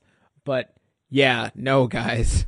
There was very little that was good about this, and the good things were purely sort of incidental and not that important. Yeah, and another thing I have to add to the just no guys pile, and this is speculative, so I reserve the right to withdraw, but I'm hearing rumblings on Twitter that Matthew Good may be leaving The Good Wife. I think because he's on Downton Abbey now or something. What? I don't know. However, if that is the case, and this thing that they're doing with Pasquale with her campaign manager is because they no longer are going to have Matthew Good, so they can't continue the Finn Alicia stuff, I'm gonna be pissed. That would be, okay. I'm angry that might even be a thing, because actually it didn't even occur to me until just now that Finn's not in this episode. Yeah, and I feel like if he had been there, he would have found a way to fix all this. Well, I don't know how. Yeah, and I'm watching this episode, and we have Alicia talking to this man that she just grabbed and kissed, against his will in the last episode, and telling him, put a smile on there, baby. It's fine. I'm not interested in you. So it's not, therefore, the fact that I just grabbed and kissed you doesn't matter, and you should just get over it. And then she has the fucking gall to claim sexism at the end of the episode. Are you kidding me? In conclusion, let's hope that, I'll be very curious to see what the Kings have to say, if they haven't said anything yet, about the toxic reception towards this episode, because I feel like this has basically never happened. Mm-hmm. Like, I really can't think of a precedent. Yeah. And, I honestly would not be surprised if after the mid-season break, they just do a do-over. Went to his home planet and was never heard from again. No, like seriously, like they show a new version of the cell phone video and the guy is totally fine. Yeah. and it just none of that shit ever happened. Oh yeah. And again, many of my issues with this episode could have been remedied if it didn't feel like the show was trying to tell us that characters were behaving correctly, that it agreed with them. So if the show was making if it felt like Alicia was being just Peter 2.0 in her treatment of her underlings and her sexual misconduct towards her employees in that scene with the campaign manager, great, but that's not what it's doing. And if it felt like the show thought Carrie and Diane were overreaching with David, the David Lee thing, especially Carrie, given everything that's happened, that would be one thing, but it doesn't. I mean, there's a real unbalance between what I think the show should be saying and what the show is saying. And that doesn't mean that it's the show's fault, but it's really affecting my ability to enjoy at least this episode. Yeah. So in conclusion, it's funny, when I started reviewing The Good Wife, I was afraid about just being overwhelmed by an episode. Just because The Good Wife can get up to so much in the space of, an hour with commercials. This is not what I meant when I said that. This is not a thing that I thought would happen. Certainly. Yeah. So, when you come back, Kings, don't do that again. We'll forgive you if you don't do that and you keep Matthew Good around. Cause, oh my God, if you lose Finn, I'm gonna lose it, man. Yeah. Yeah, that's not a thing that's allowed to happen. So someone who knows what's going on with that, as long as what you're going to email us is that they have him locked down for at least the rest of the season, please email us. Well, Simon, in a rarity here, I have no idea what you're going to pick. What wins your weekend drama? Because it sure ain't The Good Wife. The Good Wife award goes to... I'll give it to Banshee. Fuck it. It's obviously not going to The Good Wife or Parenthood, so yeah, it's kind of a no-brainer. I did very much enjoy the 1-2 of Agent Carter, but I think I'll give it to Elementary this week. And Banshee was a lot of fun too. The premiere was certainly a lot of fun, but I think I'll give it to Elementary just for those couple of quiet scenes that we got with Sherlock and Joan. Oh man. A few show notes here. You can find a post up for this episode at soundonsight.org, where you can drop us a line and let us know what you thought of the week's TV. You can also email us, theteleverse@gmail.com. You can find us in iTunes, where we have an M4A chaptered feed and an MP3 unchaptered feed. And we're also up in Facebook, where you can like our page to follow the goings on at Sound on Sight TV, as well as, of course, the two of us. And then we are both up on Twitter. I am at the Televerse, and Simon, you are? At Sucker Howl. And what is our question of the week? Inspired by The Good Wife. I'm wondering if there's an episode of a show that you love that you just pretend doesn't exist. Oh, yeah. Every show has one of those. Come on. Yeah, but is there any Black that Market? particularly... Oh, Black Market. Like, if you don't actually even have to say the name of the show and people know what you're talking about, that's a good one. Or for some people, it's Beer Bad. I don't really have too much of a problem with that, but there's certainly a few gems in the Buffy canon. What comes to mind for you, sir? What's the one from Lost about Jack's tattoos? Oh God, yeah. Another Place, Another Time, something like that. Yeah.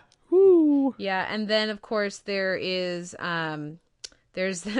the scene that doesn't exist from Game of Thrones last season. Just didn't happen. Yeah, that doesn't count. I mean a whole episode, and I mean a show that you adore, that is like Desert Island Disc kind of thing. But you'll, if you could locate the episode on the disc itself, just scratch it out, maybe. Okay. Yeah, and in a show where there's just like one. Yeah, or one that towers above the rest. Yeah. Okay, I think that's a fun question of the week. I look forward, because there are certain shows where there are a few, but then the show didn't necessarily maintain that quality. Like for the X-Files, for example, you have the cats, the demon cats. So there's that, but then there's also several seasons worth of malaise at the end. So it's, that's not as... You're really looking for that one piece of shit in a Diamond season. I mean, how do you argue with the... What is that episode even called? Do you remember? No, I don't. You don't remember the cats episode of... I remember. I don't remember what it's called. Oh, okay. Fair enough. Yeah, so I look forward to hearing people's picks because that's a great question of the week. Now we're going to take a break and we're going to come back with Sean Coletti of the Midseason Replacements podcast and the Under the Hood podcast to talk about Carlos, the 2010 miniseries by Olivier Assayas. We'll be right back after this. Like you, I strongly believe that the struggle should take on an international level. And I will be more than honored to contribute with some of my modest skills. You are still a boy. I need men. So you don't trust me because I'm young? You have to prove yourself.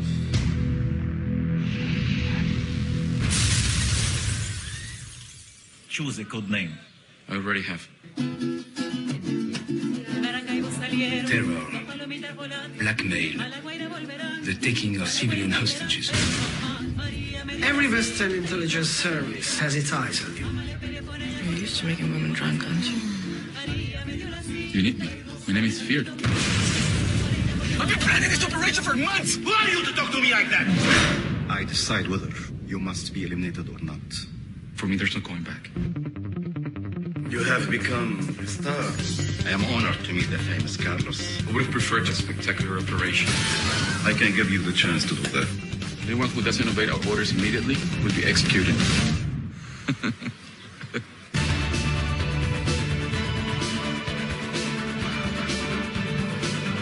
Wherever you go, they will find you. Living under the fear and the loneliness. How do you expect it to end? My name is Carlos. You may have heard of me. We're back with the Televerse. This is Kate Kulzick, joined as ever by Simon Howell. And this week on the DVD shelf, I'm very excited to welcome back former co-host, Mr. Sean Coletti. Sean, welcome back. All right. Feels like home. Well, I know that our listeners will be very excited to have you back on the podcast because we've been teasing the triumphant return of Sean and our long-awaited Legend of Korra DVD shelf, Avatar: The Last Airbender. I don't know exactly how we're going to do that yet. That's going to happen, but I'm sorry, gentle listeners, not quite yet. Because first, we're going to be talking about a miniseries. I think there was a separate edit that came out as a film, but we're going to be talking about the miniseries edit of this film that aired on Sundance back a few years ago, and that's Carlos. And I remember watching this when it aired. We did not have DVR, so I must have watched it live at that point, and really enjoying it back in 2010. Sean, what made you want to talk about Carlos? Multiple reasons. I think on the personal level, I remember watching the film version of this back when it came out in 2010 here, and that I think was my number 2 film from the year. So I remember really liking it, but I hadn't seen it since then, and I also hadn't seen the full-length miniseries. So watching this for the DVD shelf is actually the first time that I'd seen the full thing. Looking at it more generally, it also has kind of unfortunate relevance now, considering world events within the past year. So I think there's a lot of interesting things to talk about here. Yeah, there's certainly timely elements to the film. The line between fiction and reality for this film is this miniseries, we should say, is really interesting. Because of the title card that opens this miniseries, which basically says, yeah, this is based on a real guy, but there's so much of this that we can't really factually know that you should just look at this as this should be considered a fictionalized account. I'm wondering, well, first of all, Simon, had you seen Carlos previously, and how did that influence your viewing of the miniseries? I saw Carlos initially because I believe it was the first year I got screeners for awards consideration through the OFCS. IFC were kind enough to send me the full three-part version on DVD, 3 separate discs, in amidst the package with a bunch of other films. And there was no other way to see the film for me at the time, so it was one of the coolest things I've ever gotten. And at the time, I think I'd seen a couple of other films from this director and also co-writer Olivier Assayas. One of which is called Boarding Gate, starring Asia Argento, which I know some people love and I thought was absolute bullshit. And another one that was completely different from from either of the films, from either that film or this one, called Summer Hours, which was absolutely beautiful and one of my very favorite films of that year.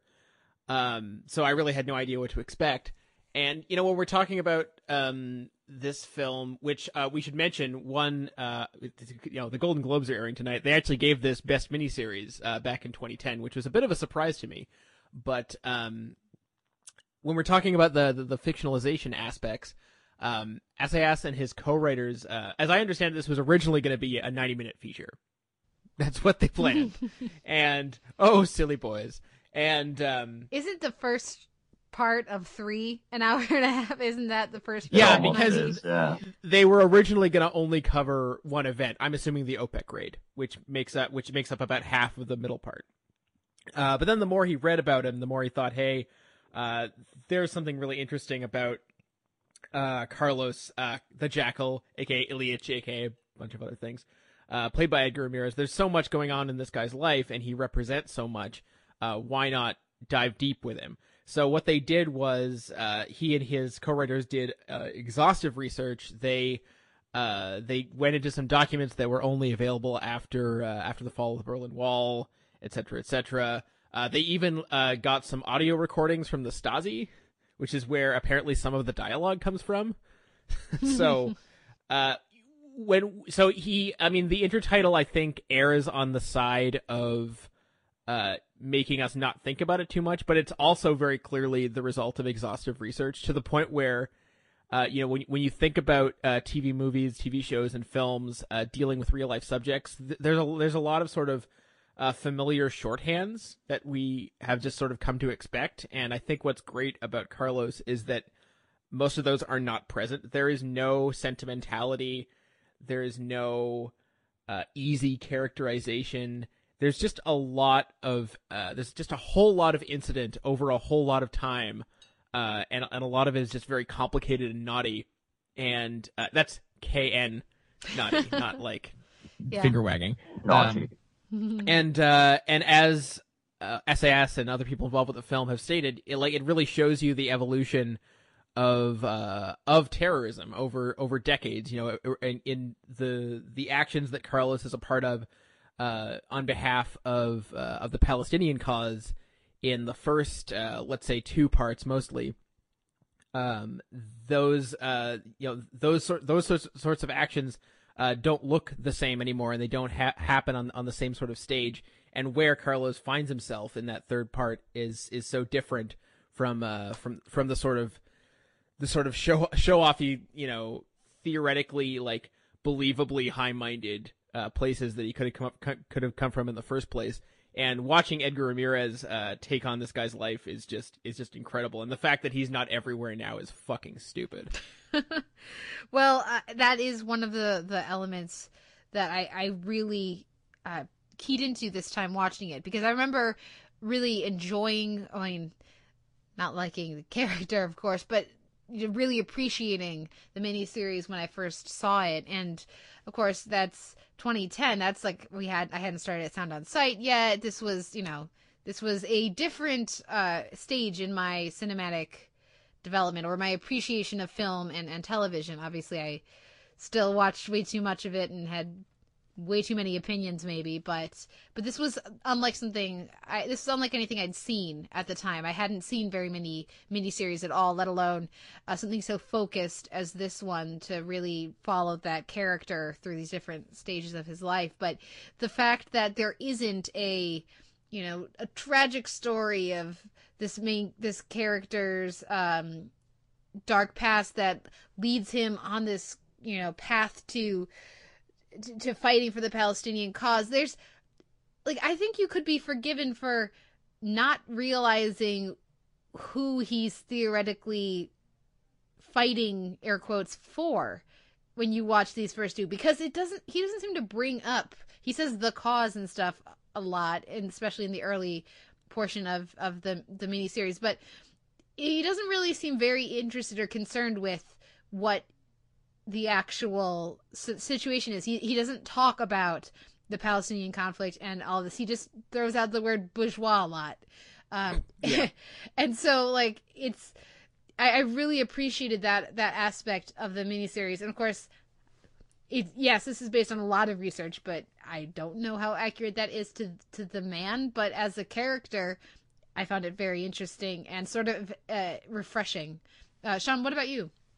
Well, what both of you are talking about, I think something that informs the portrayal of this character and also the kind of story that it's telling, it has to do, I think, on a very basic level, that this is an international production. I think that we, as television viewers, don't really get too many imports from other countries. And when we do, oftentimes they're really good. And even if that's just one aspect, like the stylization of The Returned, I think most people will agree, you know, that's a beautifully shot series, even if some people have trouble gripping with certain things with the story or whatever. But that exposure is another reason why I wanted to talk about this, is because when there are things like this available, and just the way it's shot as well. I know we have a lot of talented filmmakers coming to TV doing things like True Detective or doing pilot episodes like Believe or anything like that. But to have filmmaking talent like this come and do a miniseries and to have it be international,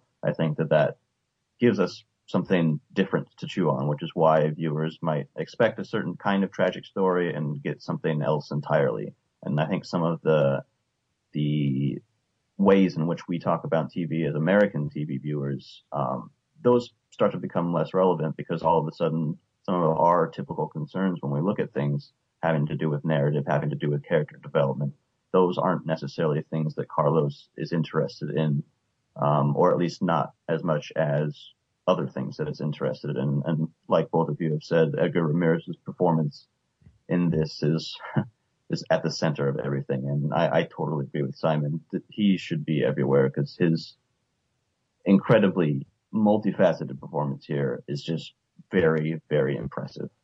Well, and when you're talking about this as a European sort of it's a French-German co-production. And for anyone who's curious, here's the list of languages that appear in this film according to Wikipedia. We've got English, French, Arabic, German, Spanish, Japanese, Hungarian, and Russian. Several of which Edgar Ramirez, of course, speaks pretty freaking fluently throughout the film. Another sort of superficially impressive thing about the performance. I do wonder, though, the film does have a distinctly European flair throughout. I mean, if only, and I'm sorry, but I have to keep mentioning this throughout the year, we get some dick on the screen in this film. I wondered how long it would take. How refreshing! Such a gloriously unvain set of nude scenes from Edgar Ramirez in this film. But anyway, peeing on the screen in 15. But I do wonder if the existence of this film isn't owed to somewhat to the international rep of The Wire, which isn't that's a thing. Like it's been discussed in European film magazines for years, and Carlos isn't the only one. Like there was another 2-part film called Mérine, which was not very good. There was sort of another attempt to do like an epic length sort of story of a famous criminal.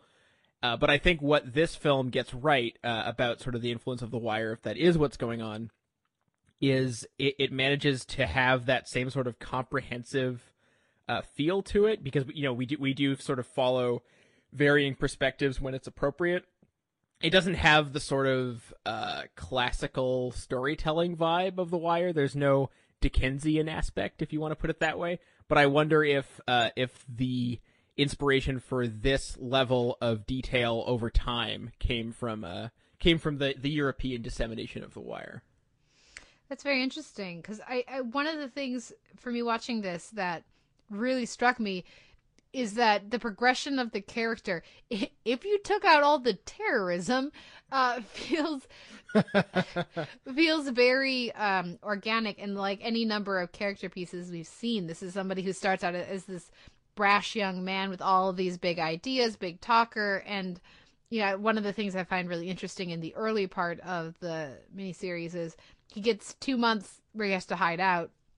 Basically, he falls off the proselytizing wagon, and you get a quick foreshadow of who he's going to be later. And so you find when we reach the end of the story and he's this seemingly very different man, I really appreciate the way that is foreshadowed or shown to be, this is just who this guy has always been. He's just, when he was younger, he had more pretense. He was better at lying to himself about it. So I find it really very interesting. And I think one of the strengths of this miniseries is that, yes, it's a story about a very famous, notorious, I should say, terrorist. And at the center of it is this very famous, event, the OPEC raid, but really it's the story of a very recognizable type of character, type of person who just happened to do particularly notorious things, but there's no mystique to him. There's no, like we said, there's no romanticization of this. We went to high school with people like this who just weren't terrorists. Well, I mean, and I think that this is something that SAS specifically spoke of, and I think it's really well reflected in the film, where people, for decades, and not just with the code name, he did have a mystique. Carlos was perceived as, this almost, I wouldn't say, maybe not transcendent, but sort of the sort of iconic figure of European terrorism, to the point where he was almost sort of chic.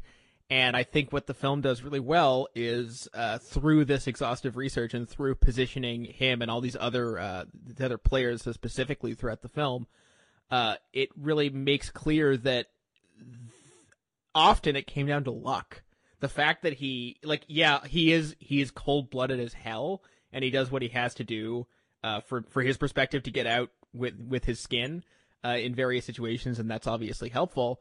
But had certain things gone slightly differently, in so many occasions, he would have ended up like so many of his comrades, dead or in jail. And he's still alive. Mm-hmm. He's still around. Like, he's not free or anything, but and that's owing not necessarily to cunning at all times. Oh no, that's really down to luck, because there are several missions that did go absolutely wrong that he could have been a part of had he been in a different position on the hierarchy. Yeah, going off of what you were saying, Kate, about the progression of his character, that it's foreshadowed, I think, is really great, because he is essentially who he is at the beginning. That's the same person that he'll remain at his core throughout this miniseries, and what's really satisfying on some level to see is how the world around him changes, and that chic that Simon said is developed around him, this mystique that gets to his head and it goes away, and to see somebody like this become irrelevant, that's probably a trope that we're familiar with, but it's looked at from a perspective where none of that, I guess, that progression isn't important in terms of the story. It's more like we're looking from the outside and noticing that as viewers, and then just seeing the proud parts of this character kind of just start to look almost embarrassing and pathetic in some ways. Oh, well, definitely. I mean, I would double down on that. Personally, I would say very pathetic at particular times. But I mean, and it's not to take away from Ramirez's performance that there is a core to this character that is absolutely there from the very beginning, because we watch the main character here, Carlos. We watch him over time become more aware of what we see immediately. He buys into his shtick completely. He's so full of himself at the very beginning. He seems to care way more about getting laid than he does whatever cause he's fighting for. Right. He's very in love with the idea of the jet-setting international terrorist. I mean, like, the disdain with which he treats each, because especially early on when he's at his most when he most believes his own legend, or the legend he wants to have for himself. We watch him ask each of his different contacts what their day job is, basically, and when the one guy says he works in a bookshop and the one woman is a maid and all these different things, he's just so he's scornful of them, and you can see this because they're not really these international men of violent mystery, whereas I am. It's like he sees this, he believes his own mystique, and at the beginning, and by the end, we just watch that chip, like you say, Sean, just chip away over the course of the miniseries until by the end he's completely aware of who and what he is, and he's just trying to not die. Yeah, and I think that, well, and so there's sort of another central irony where you were talking about, Kate, about how he never seems to talk about his ideology, and midway through the film, one of his former comrades, Angie, who actually the real life counterpart of ended up being a fixture in documentaries about terrorism because he renounced political violence a little while before he went to jail. And at a certain point, Angie is talking about wanting to fight Zionism but not be an anti-Semite, and he's actually trying to make like a relatively nuanced political point. It's like, wow, I think this is the first time someone in this film has tried to make a nuanced political argument. and yeah, he cares very much. He purports to care very much about whatever cause it is he's fighting for, but he doesn't care a whit for actual individual humans, other than as part of their perceived utility or lack of utility to him. He spends there are a lot of scenes of him saying, no, this person's garbage, or Nada is crazy and I don't want to work with her, etc. In various circumstances. But other than that, he doesn't care. Or if someone's betrayed him, he'll talk about that. But especially with the many women in his life, they're nothing more than, fuck puppets, really, if I can be allowed to use the term. And he doesn't put too fine a point on it, but I almost feel like SIS could not restrain himself from including all those degrading sex scenes, if only to underline the irony of him being crippled by some sort of testicular issue. Yeah, that was a great final touch there. And for me, one of the most defining pieces of dialogue that comes from Carlos in the miniseries is how he's convinced pretty much from the get-go that he's going to be killed. That will be the end of his story. He's aware of that. And because that defines how he lives his life up until that point. And we know it's going to be a blaze of glory. And once it finishes, we know that's not the case. So it's looking at that psychologically and seeing how all of his decisions are kind of based off of that worldview, I think is really fascinating. Well, yeah, and he's the way he is captured. It's such an anticlimax for a man who has envisioned the end of Scarface for his Blaze of Glory ending. And no, you just go to sleep and you'll wake up in jail. That's what's going to happen. Yeah, and again, it's the kind of thing that obviously they did their research and they know what happened, how he was apprehended, and then it seems to be very fitting with this figure to have imagined this larger than life, and then you can just easily create a clear narrative. It seems like you can't write this stuff. You can write this stuff, and it just also happened that in this case, it's incredibly fitting and it feels absolutely authentic. I mean, again, who knows, but it seems like it's a very logical fit with the character as presented and as researched. You mentioned earlier, Simon, I was wondering how long it was going to take for us to talk about all the penis shots in this miniseries. And I remember when I first saw the film, because I think, no, I did see the miniseries version, but because that just, again, being an American viewer of TV, not having watched a lot of international television at the time when I first saw this, the first full frontal nudity scene just kind of comes out of nowhere. They don't warn you. It's just and naked taking a bath, penis.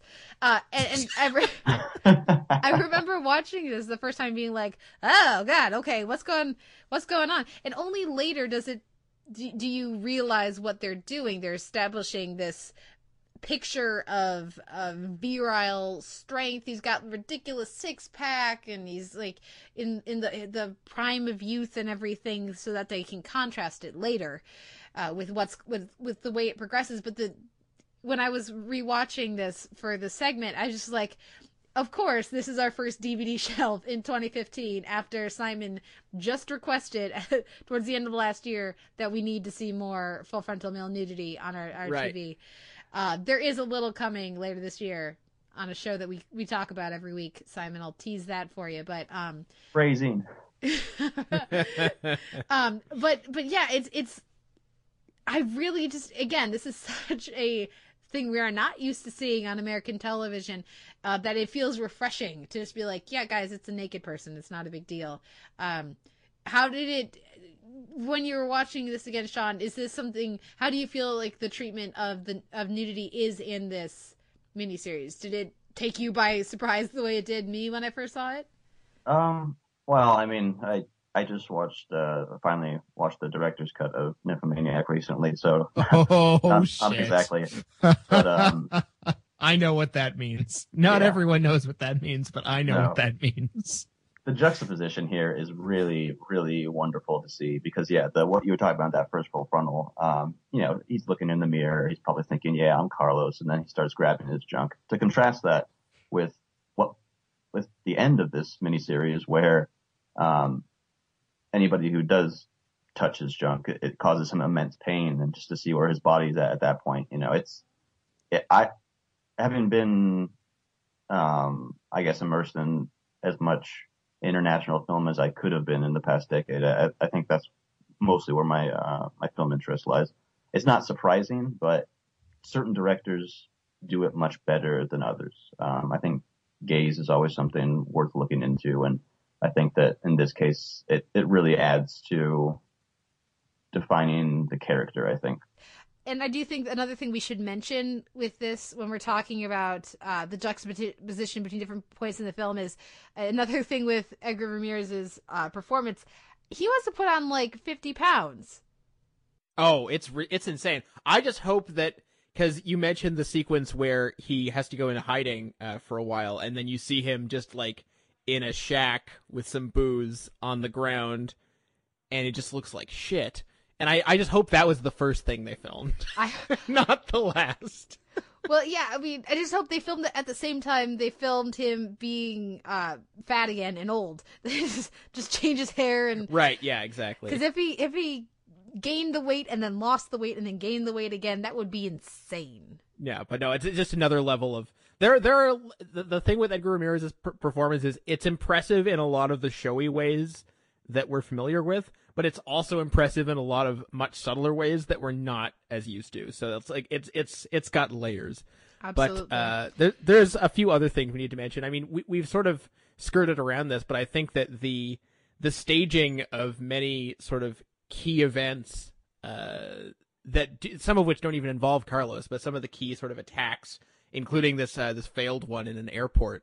The staging of those sequences is remarkable, and I think that SIS has a real skill for mounting these sequences where like they're done with minimum fuss, and but they're still like they're easy to follow, and they're never more unbelievable than the facts of the situation themselves. Like yes, these guys really did just walk into a crowded airport and take out a rocket launcher and then try to take out a plane.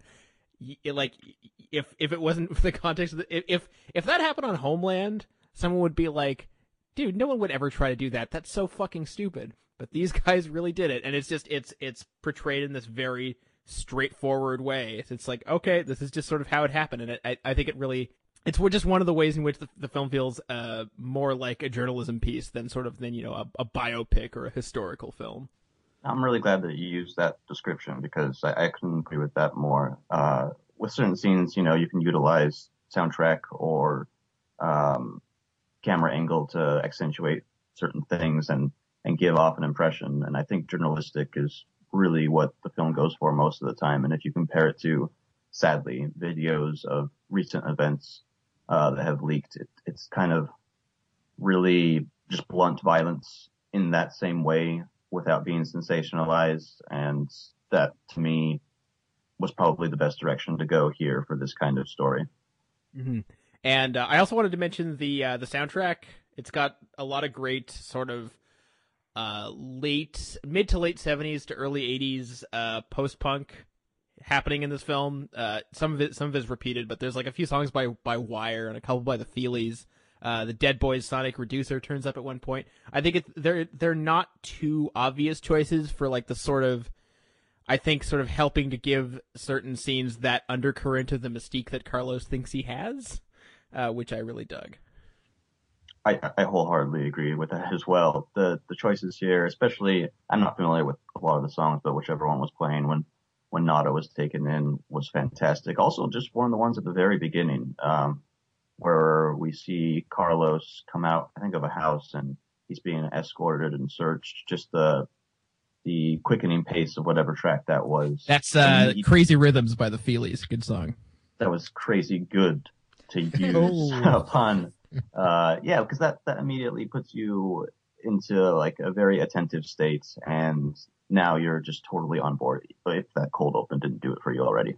I mean, these are certain of these events, and there's a combination of some what appears to be original footage from the time that I think really lends to some of these sequences, but some of the things that happen in this miniseries are very famous events, very well-known events, and the energy that the scoring and the cinematography and the editing lends a sequence like the OPEC raid is absolutely gripping and completely successful.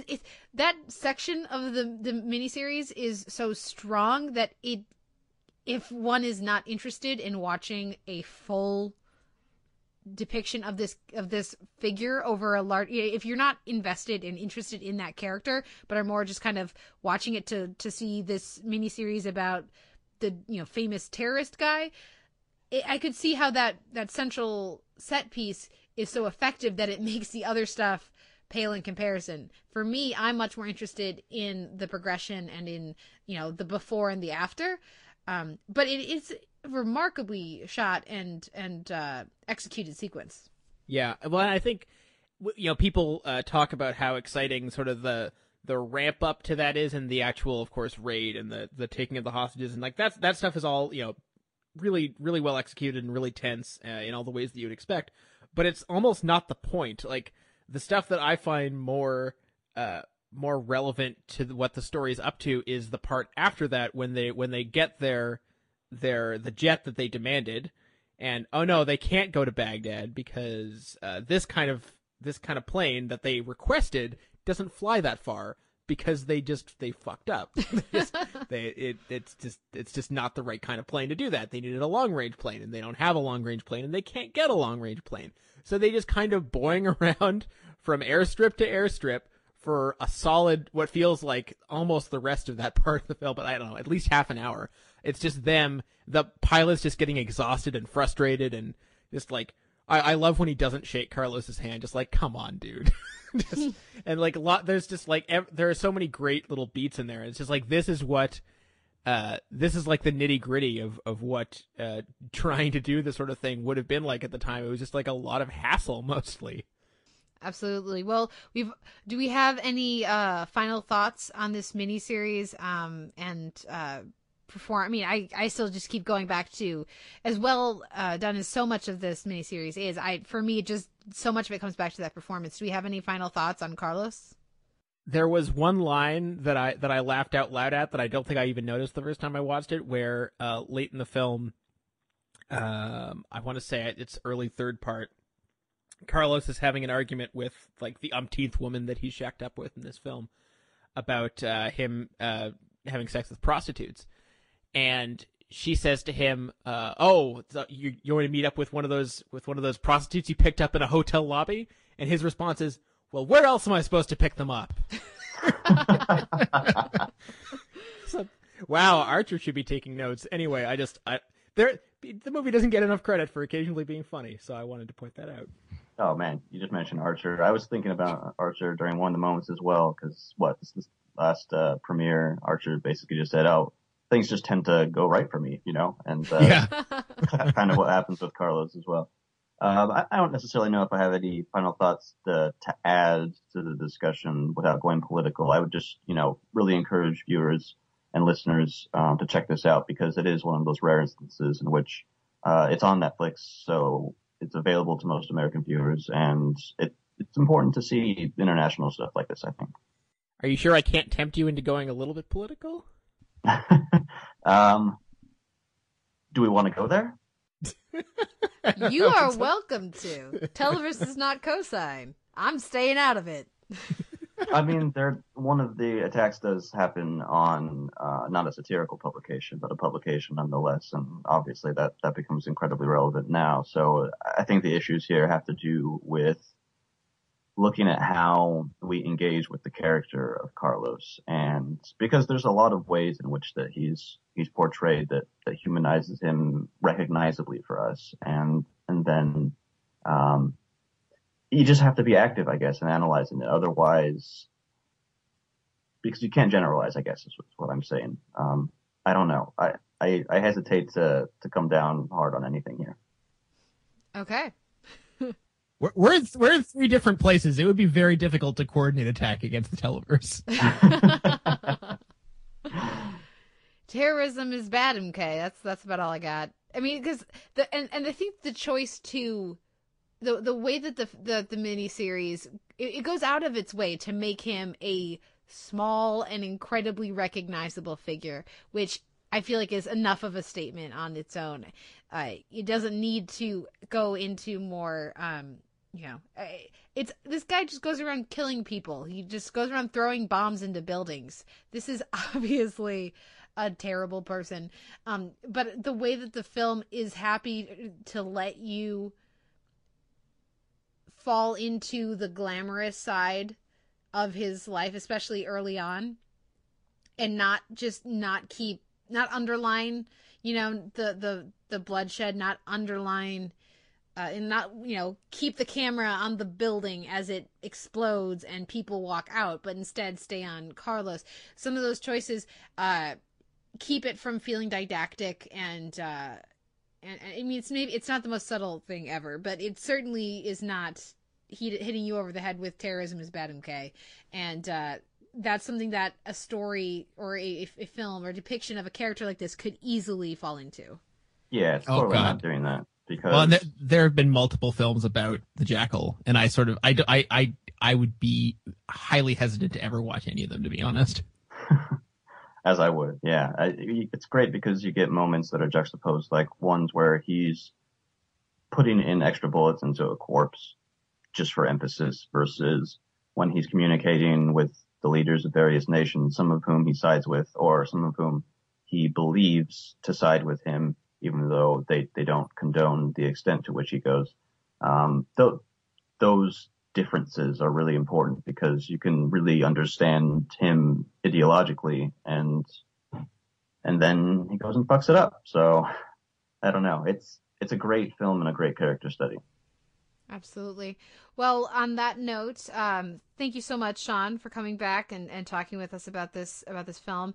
Where can listeners find you and your work online? For January, my written reviews are going to be appearing at Sound On Sight and TVOvermind.com. I'll be doing The Americans when that comes back, and right now it's Babylon on Sundance, and soon will be a couple other things. Well, also Banshee. Oh, Banshee. Yeah, how can I forget Detail. that? And to go off of that, Les and I, who writes for Sound On Sight as well, and is writer at Les Chappell, who writes for Sound On Sight as well, and also at the AV Club. We're co-hosting a weekly podcast for Banshee. So that's airing currently, and so you can check that out at Sound On Sight week to week. And also that's called Under the Hood?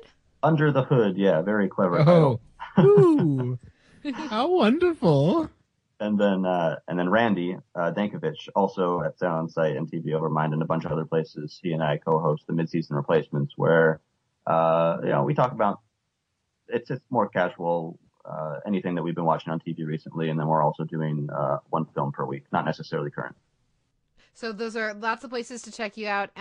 Thank you so much for coming back. I look forward to our eventual Avatar or Korra, however we do it. I look forward to chatting about that, but we'll have to have you back on this summer to give Simon a little time to catch up and give me a little time to revisit, because certainly it's been fun last season. 2014 was a fun year for fans of animation and certainly for fans of Avatar. So we'll have to have you back on soon. Absolutely. Well, thank you, Sean, again for coming on. Thank you, everyone, for listening, and we'll be back next week with another episode of The Televerse.